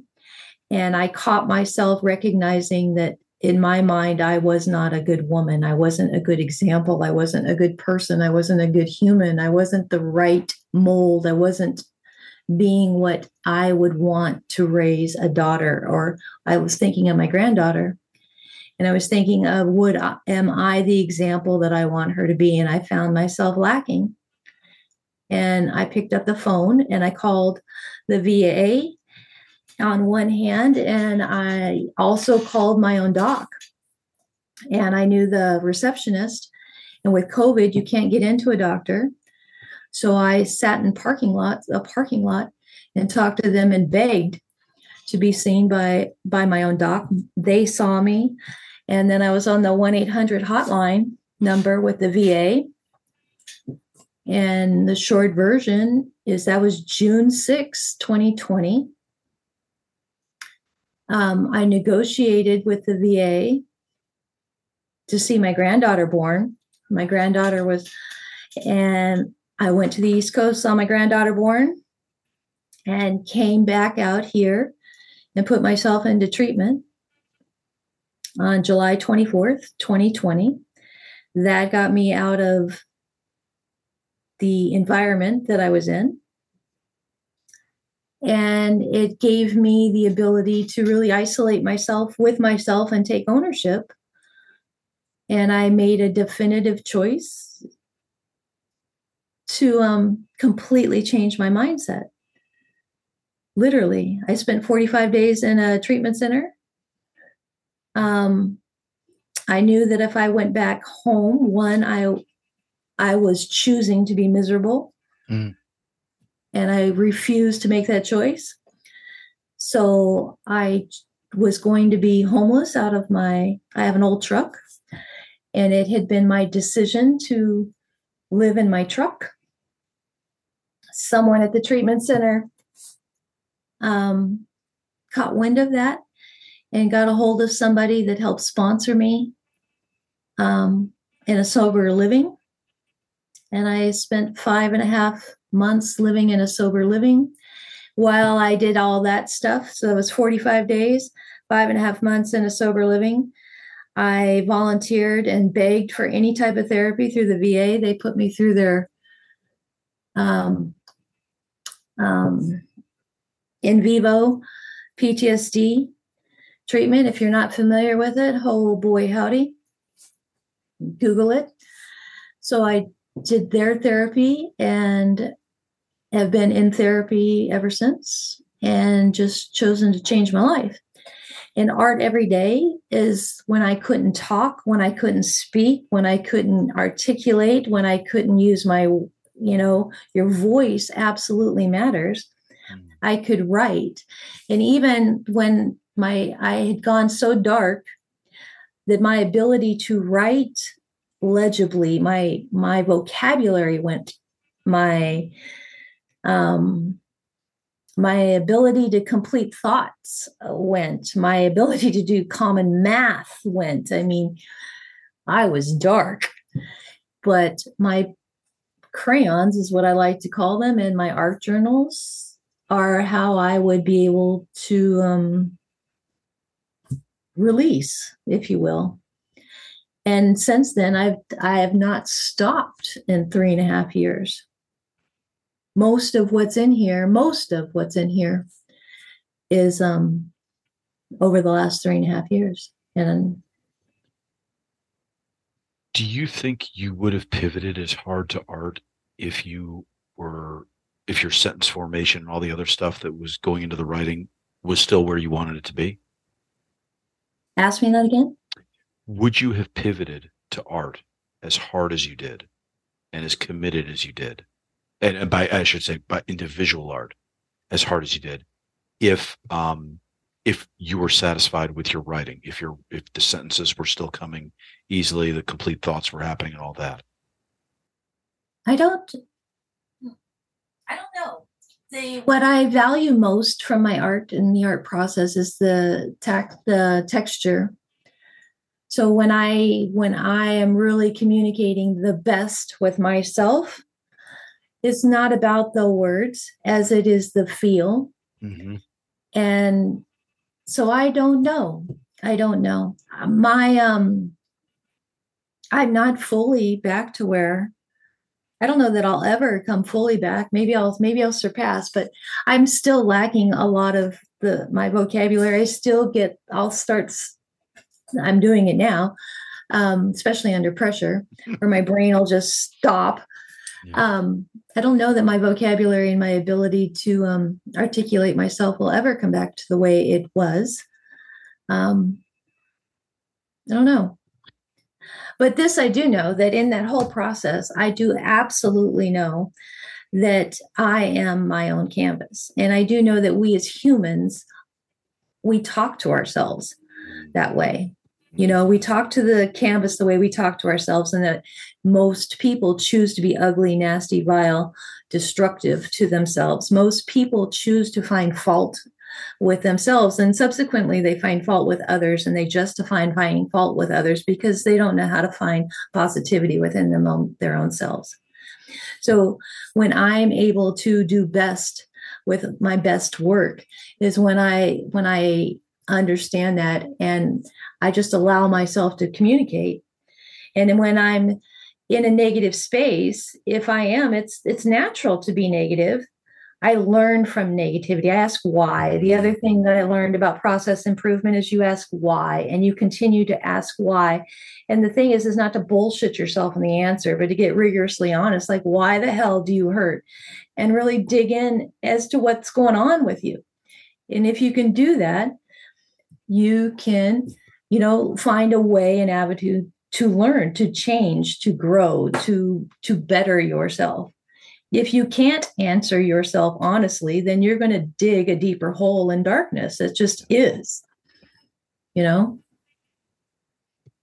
throwing this out here because obviously I haven't read any of your writing, but do you ever get the sense that you are saying things visually that you never would have been able to say in writing?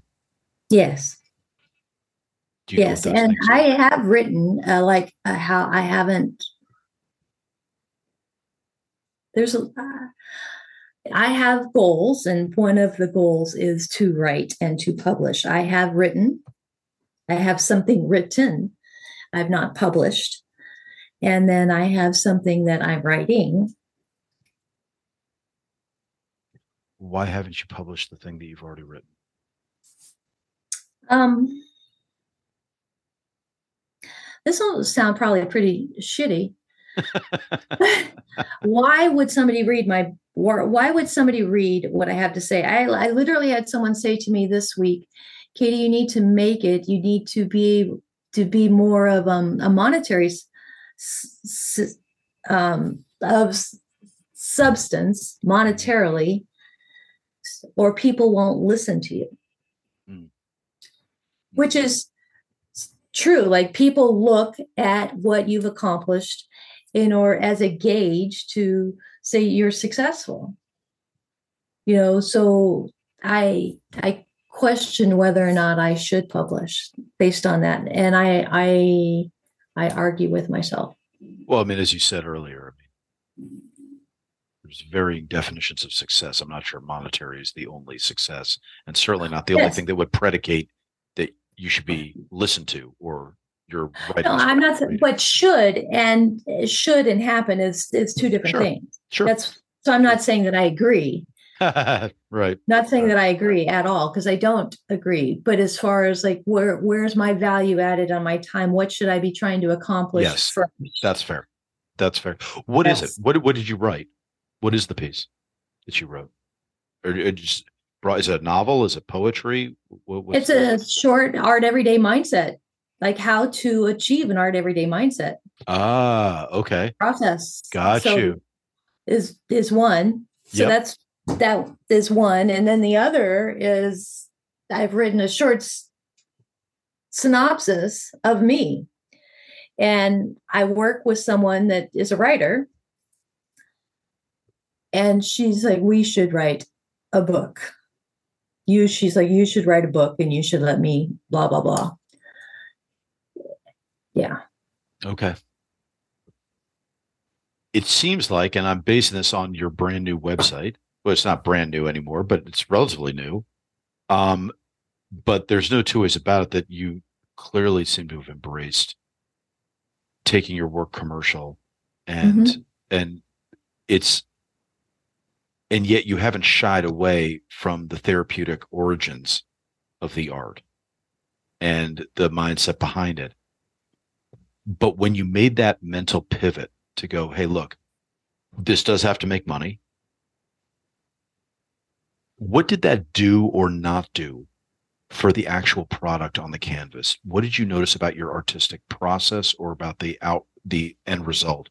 Did you notice anything change? Did you notice that you were, what changed? It's commercial. Is that a good thing or a bad thing? It's a bad thing and a good thing.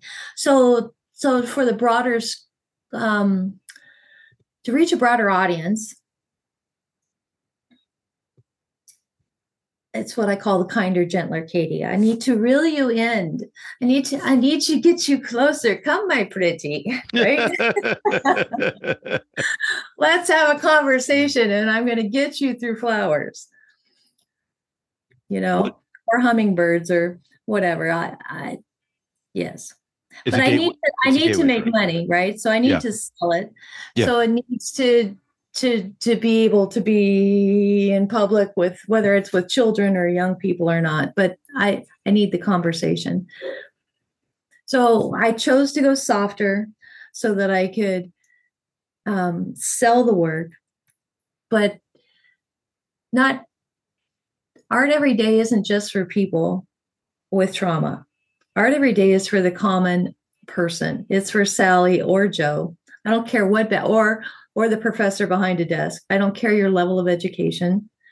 Every person can benefit with acknowledging that they can choose to change their mindset at any given time, period, end of story. And I use art supplies as a means to engage people in a lighter form of conversation. It's just, art supplies are easy. If I just tell you, you can change your mindset, you can say, screw you, Kate, or or my experience, especially the more educated you are and the more experience you have, the more lessons in life. We are very rigid in our thought process. Even though we think we're open, we're very rigid.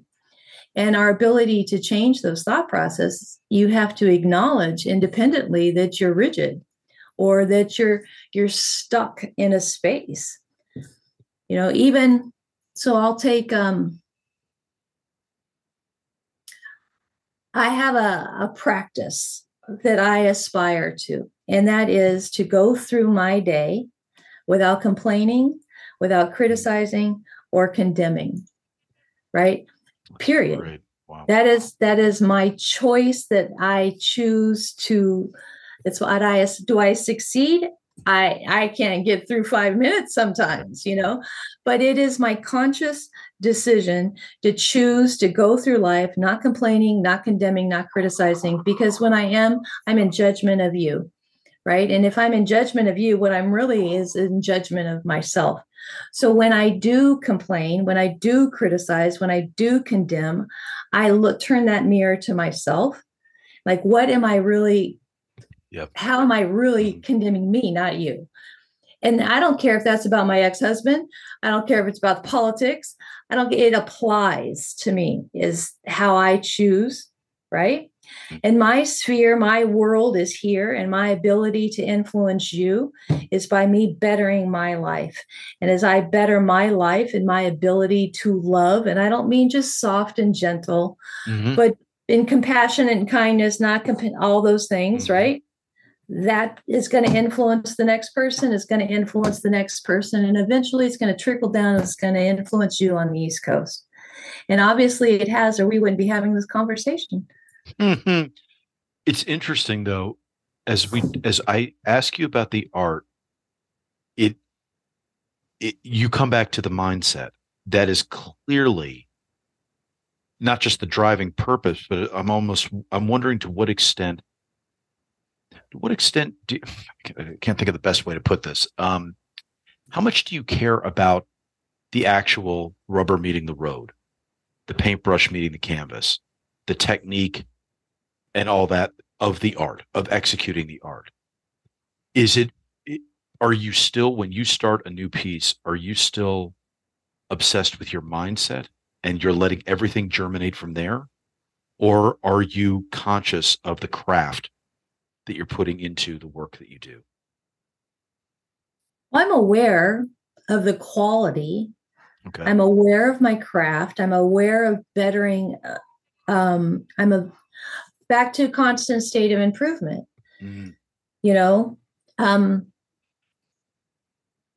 Brushes matter. Brushes matter. The quality of my art supplies matter. The pigment matters. It puts a better product. Sure. It gives the longevity of the piece, archival. So those things matter as far as the art goes. And in learning, and in that process of learning, I've discovered those things. I've found value. It's not just because somebody's told me, right, but I literally have discovered the value of it. So I am aware when I'm putting things together, yes. Okay. But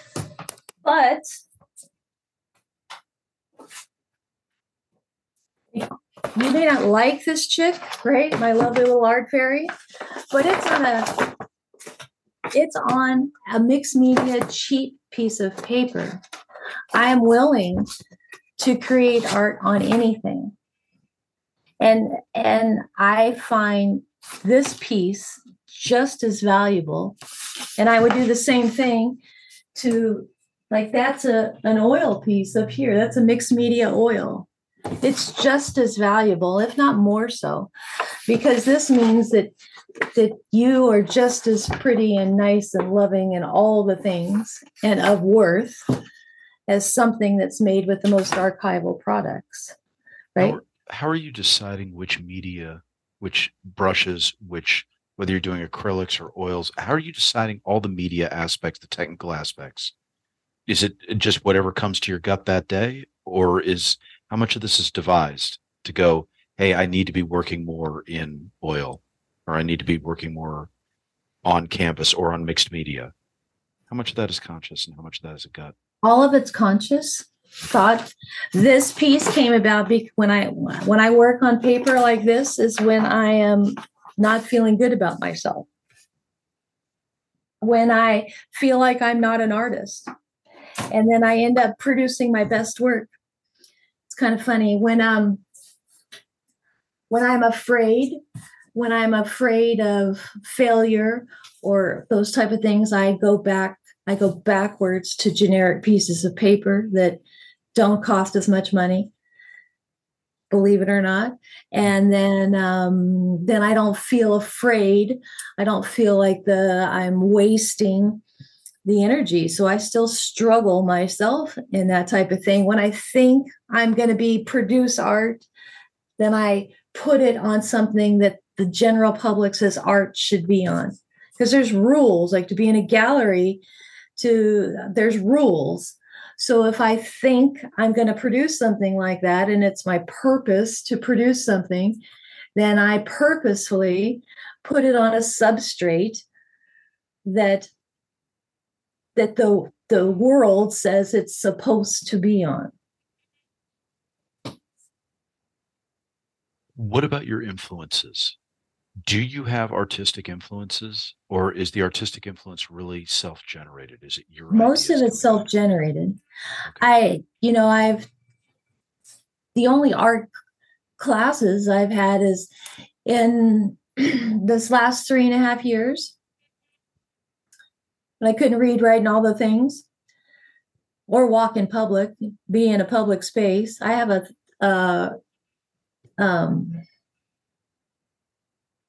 my service dog and I, but I started going to school. So I refused to accept that I was going to stay broken. So I found the VA. I'm in a rehabilitation program with the VA, so they're paying for my schooling.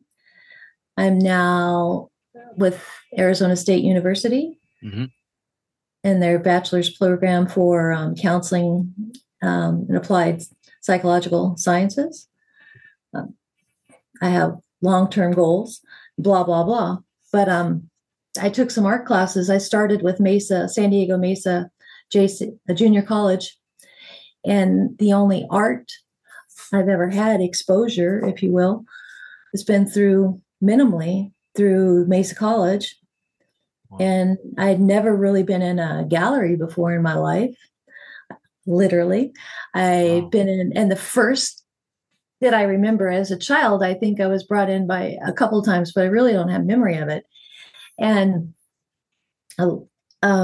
my first exposure to some galleries was through COVID. COVID has features where you can go into almost any gallery in the world now. It's amazing.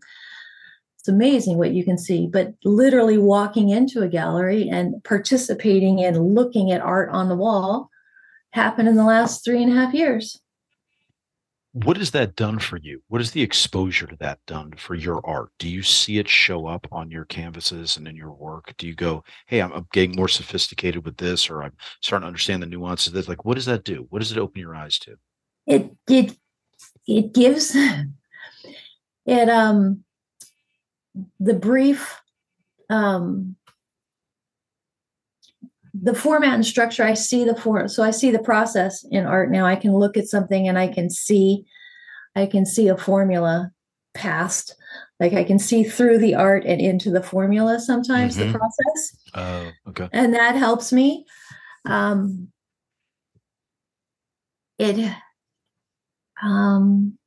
Sometimes it is not good for my ego. Sometimes it takes away, but other times it affirms that I should keep going forward, that my work doesn't suck. How's that? Because well, that's always affirming. I look at some of it, I'm like, wow, how did that make it here? Yeah. Well, let's talk about that now. I mean, I've been following you for a little while. I can't remember exactly, but I want to say maybe a year now. And I've, it's clear that you're taking like leaps and bounds in as you start to become, focus on the commercial aspect and on selling your work. and the presentation, the innovation in how you're presenting things and all that. But for you, generating the work, where do you think you're weak as an artist? When you look at your work, where do you think you're like, I wish I need to work on this, or I want to get better at this? Do you see anything like that? The first thing that I'm weak at is discipline, which I have a lot of discipline, Hmm. but I am not I should.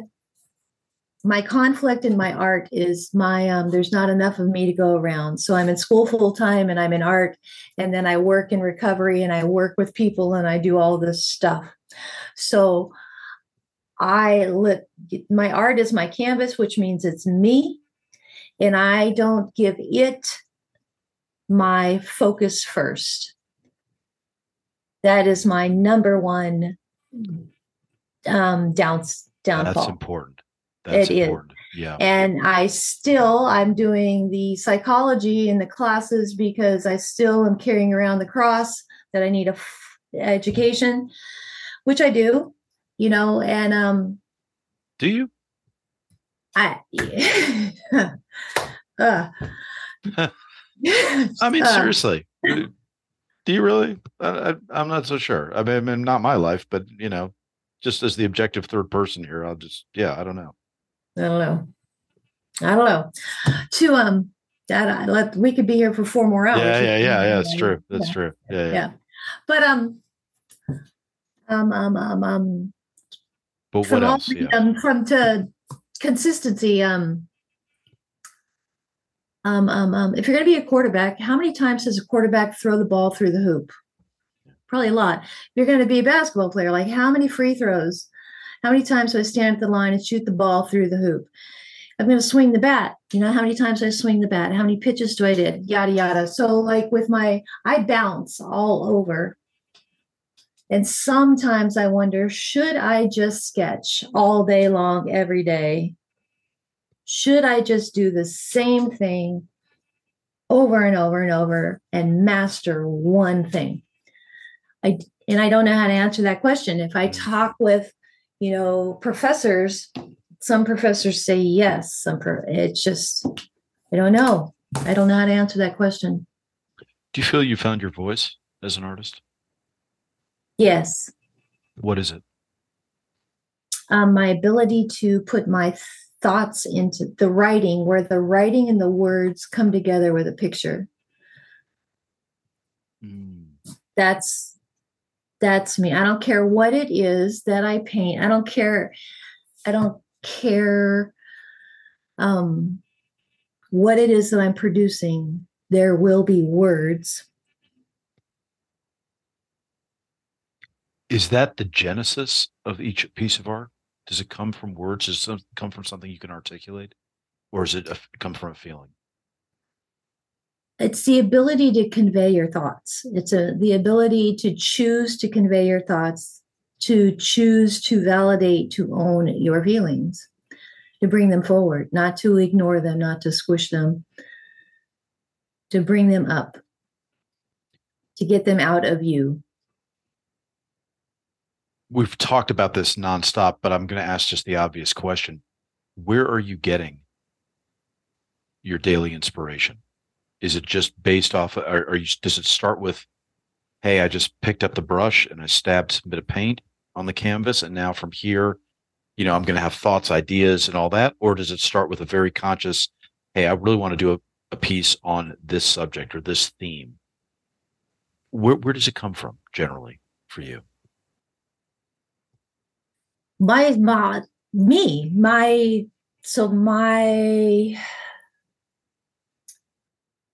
sounds selfish, doesn't it? I don't mean it. I don't mean it in a selfish way. Not selfish. It's your stuff. Yeah. But, how can I convey and talk to people about their story being of value if I'm not able to convey my own story? So I try and use me as a conduit, as a bridge to others. I don't know. I'm inspired by people, by nature. So it can be something as hummingbirds are in a lot of my work. So nature, the most important piece that there's a piece that's not even published. I'll try and send you an image if I can find it. It's of me and a horse that I did in 2010. And I used to hide with my horses when I was young. And there's a piece that I did of the bison of courage. That piece, I painted that piece through the spring of 2020. And it was in that space that I was deciding how I was going to change my life, that I knew I needed to. I literally had a random stranger show up at a counter at a Michael's, and we engaged in a conversation over a bison. And it was a joke over a bison and an elephant. I won't go into the joke, but he shared that the bison had evolved, the female bison had evolved, that if it was in the process of giving birth, that it would stop the process of giving birth in the midst of a storm, if need be, until the storm had passed, in order to give birth, so that calf had the strongest chance of survival. And that was January of 2020. And that story, that lovely story of that bison, is really the seed that planted in me. And I told you, like, my granddaughter was coming and all that planted in me that I really I hadn't evolved like that bison had evolved. Like, I wasn't what I needed to be. I wasn't what I thought I was. And I really turned the mirror on myself. Like, I am drinking too much. I'm allowing someone's hands to be on me. And I painted this bison all through the spring. And that came to be. And so, to answer your question, what inspires me? My life. Whatever happens today, like, I'm going to get off of this thing. There's a young lady that'll be here this afternoon that we're going to work out some stuff. But I have a feeling there's going to be something that comes out about you and I. And because you're motivating me and you don't even know it. I may have to write you an email, but I'm going to have to put something together, right? That's just how my art is whatever is happening in my life at the time. People, reason I paint flowers and seeds. You ever watched, a flower go from a seed to a full bloom and then let it die and then it reseed and then it come back? That's a whole lovely cycle of life and everything in between. Like, my ability to paint flowers isn't just painting a pretty flower. It's going to engage whomever I'm talking with. Where are you in that process? How do you see yourself? How do you seed yourself for your next generation? What are you contributing to society? How are others going to reap? Or, and that sounds probably pretty silly, but no, that sounds very profound. That sounds very, that sounds like the best kind of epiphany, which is one that truly comes to you as opposed to being forced.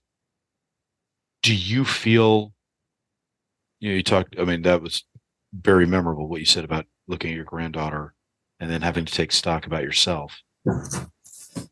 How are you doing now? Outstanding. I've never been in this space before in my life, literally. And it is wonderful to be in a space where I can look in the mirror and not cringe. And I don't, and own that I still have pain and be okay with that.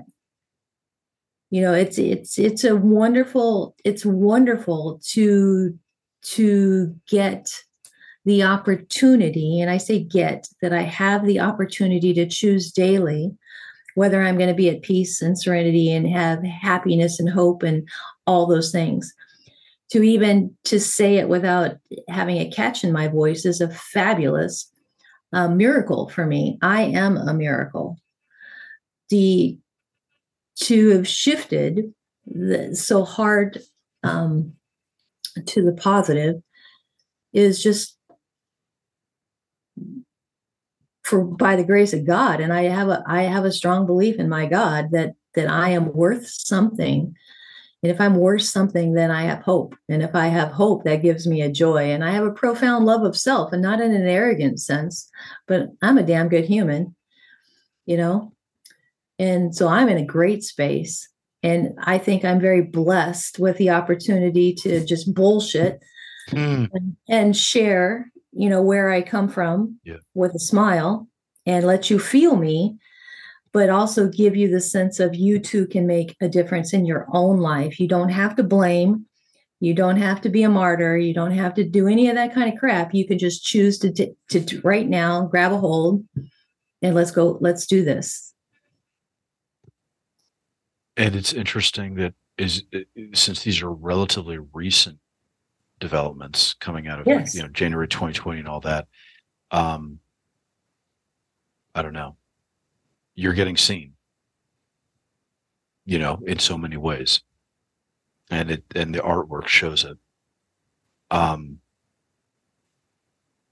way, I think you've got so much good stuff coming to you, and this clarity that you're talking about. It's not surprising. I feel like there's a lot of takeaways for the veteran community. Everybody's got their, this and that in their past, but there is something about getting the level of clarity that you're finding and what that does to expose you positively to the world. And also then you're seen and you're heard, you're acknowledged, and your art is taking off. That's just my impartial, not living in your skin, but just talking to you and hearing this and seeing it on Instagram and all that. I'm like, yeah, of course your work's standing out. There's mentally, the choices are being made to share and to show. And there's a maturity and a depth and a resonance and a joy in the art that is reflective of where you are. So that's not surprising. But it's great to hear because it bears out and it all checks out. Let's do some shameless plugs. How do people need to find you? Let's get them to the website and your Instagram and all the rest of it. How do they need to buy some Cat Furrow artwork? They need to go to catfurrowart.com, please. And that's cat with a K. That's a great shout out to my friend Nicole. Cat with a K, catfurrowart.com. You can find me under in Instagram, cat_furrow. You're welcome to just reach out to me directly. You're welcome to share my phone number. It's out there. And be nice. DM me. Any of my artwork, although it's on my website, I have you're welcome to just make an offer too. And depending upon where you are, great things can happen. I can deliver. I can just, I negotiate all the time. Kat, this has been, I knew it would be a great conversation, but I never know what exactly that's going to look like. This is a fucking blast. I do have a wish. Please. I hope you're a man fairy, right? Because I'm a fairy. I believe in fairies, pixie dust, and all the things. Right? And you can, rainbows, fairies, and pixie dust are important. And that doesn't mean that I'm blinded to bullshit, because obviously I'm not blind to bullshit, right? Fairies and pixie dust are important. I need a gallery.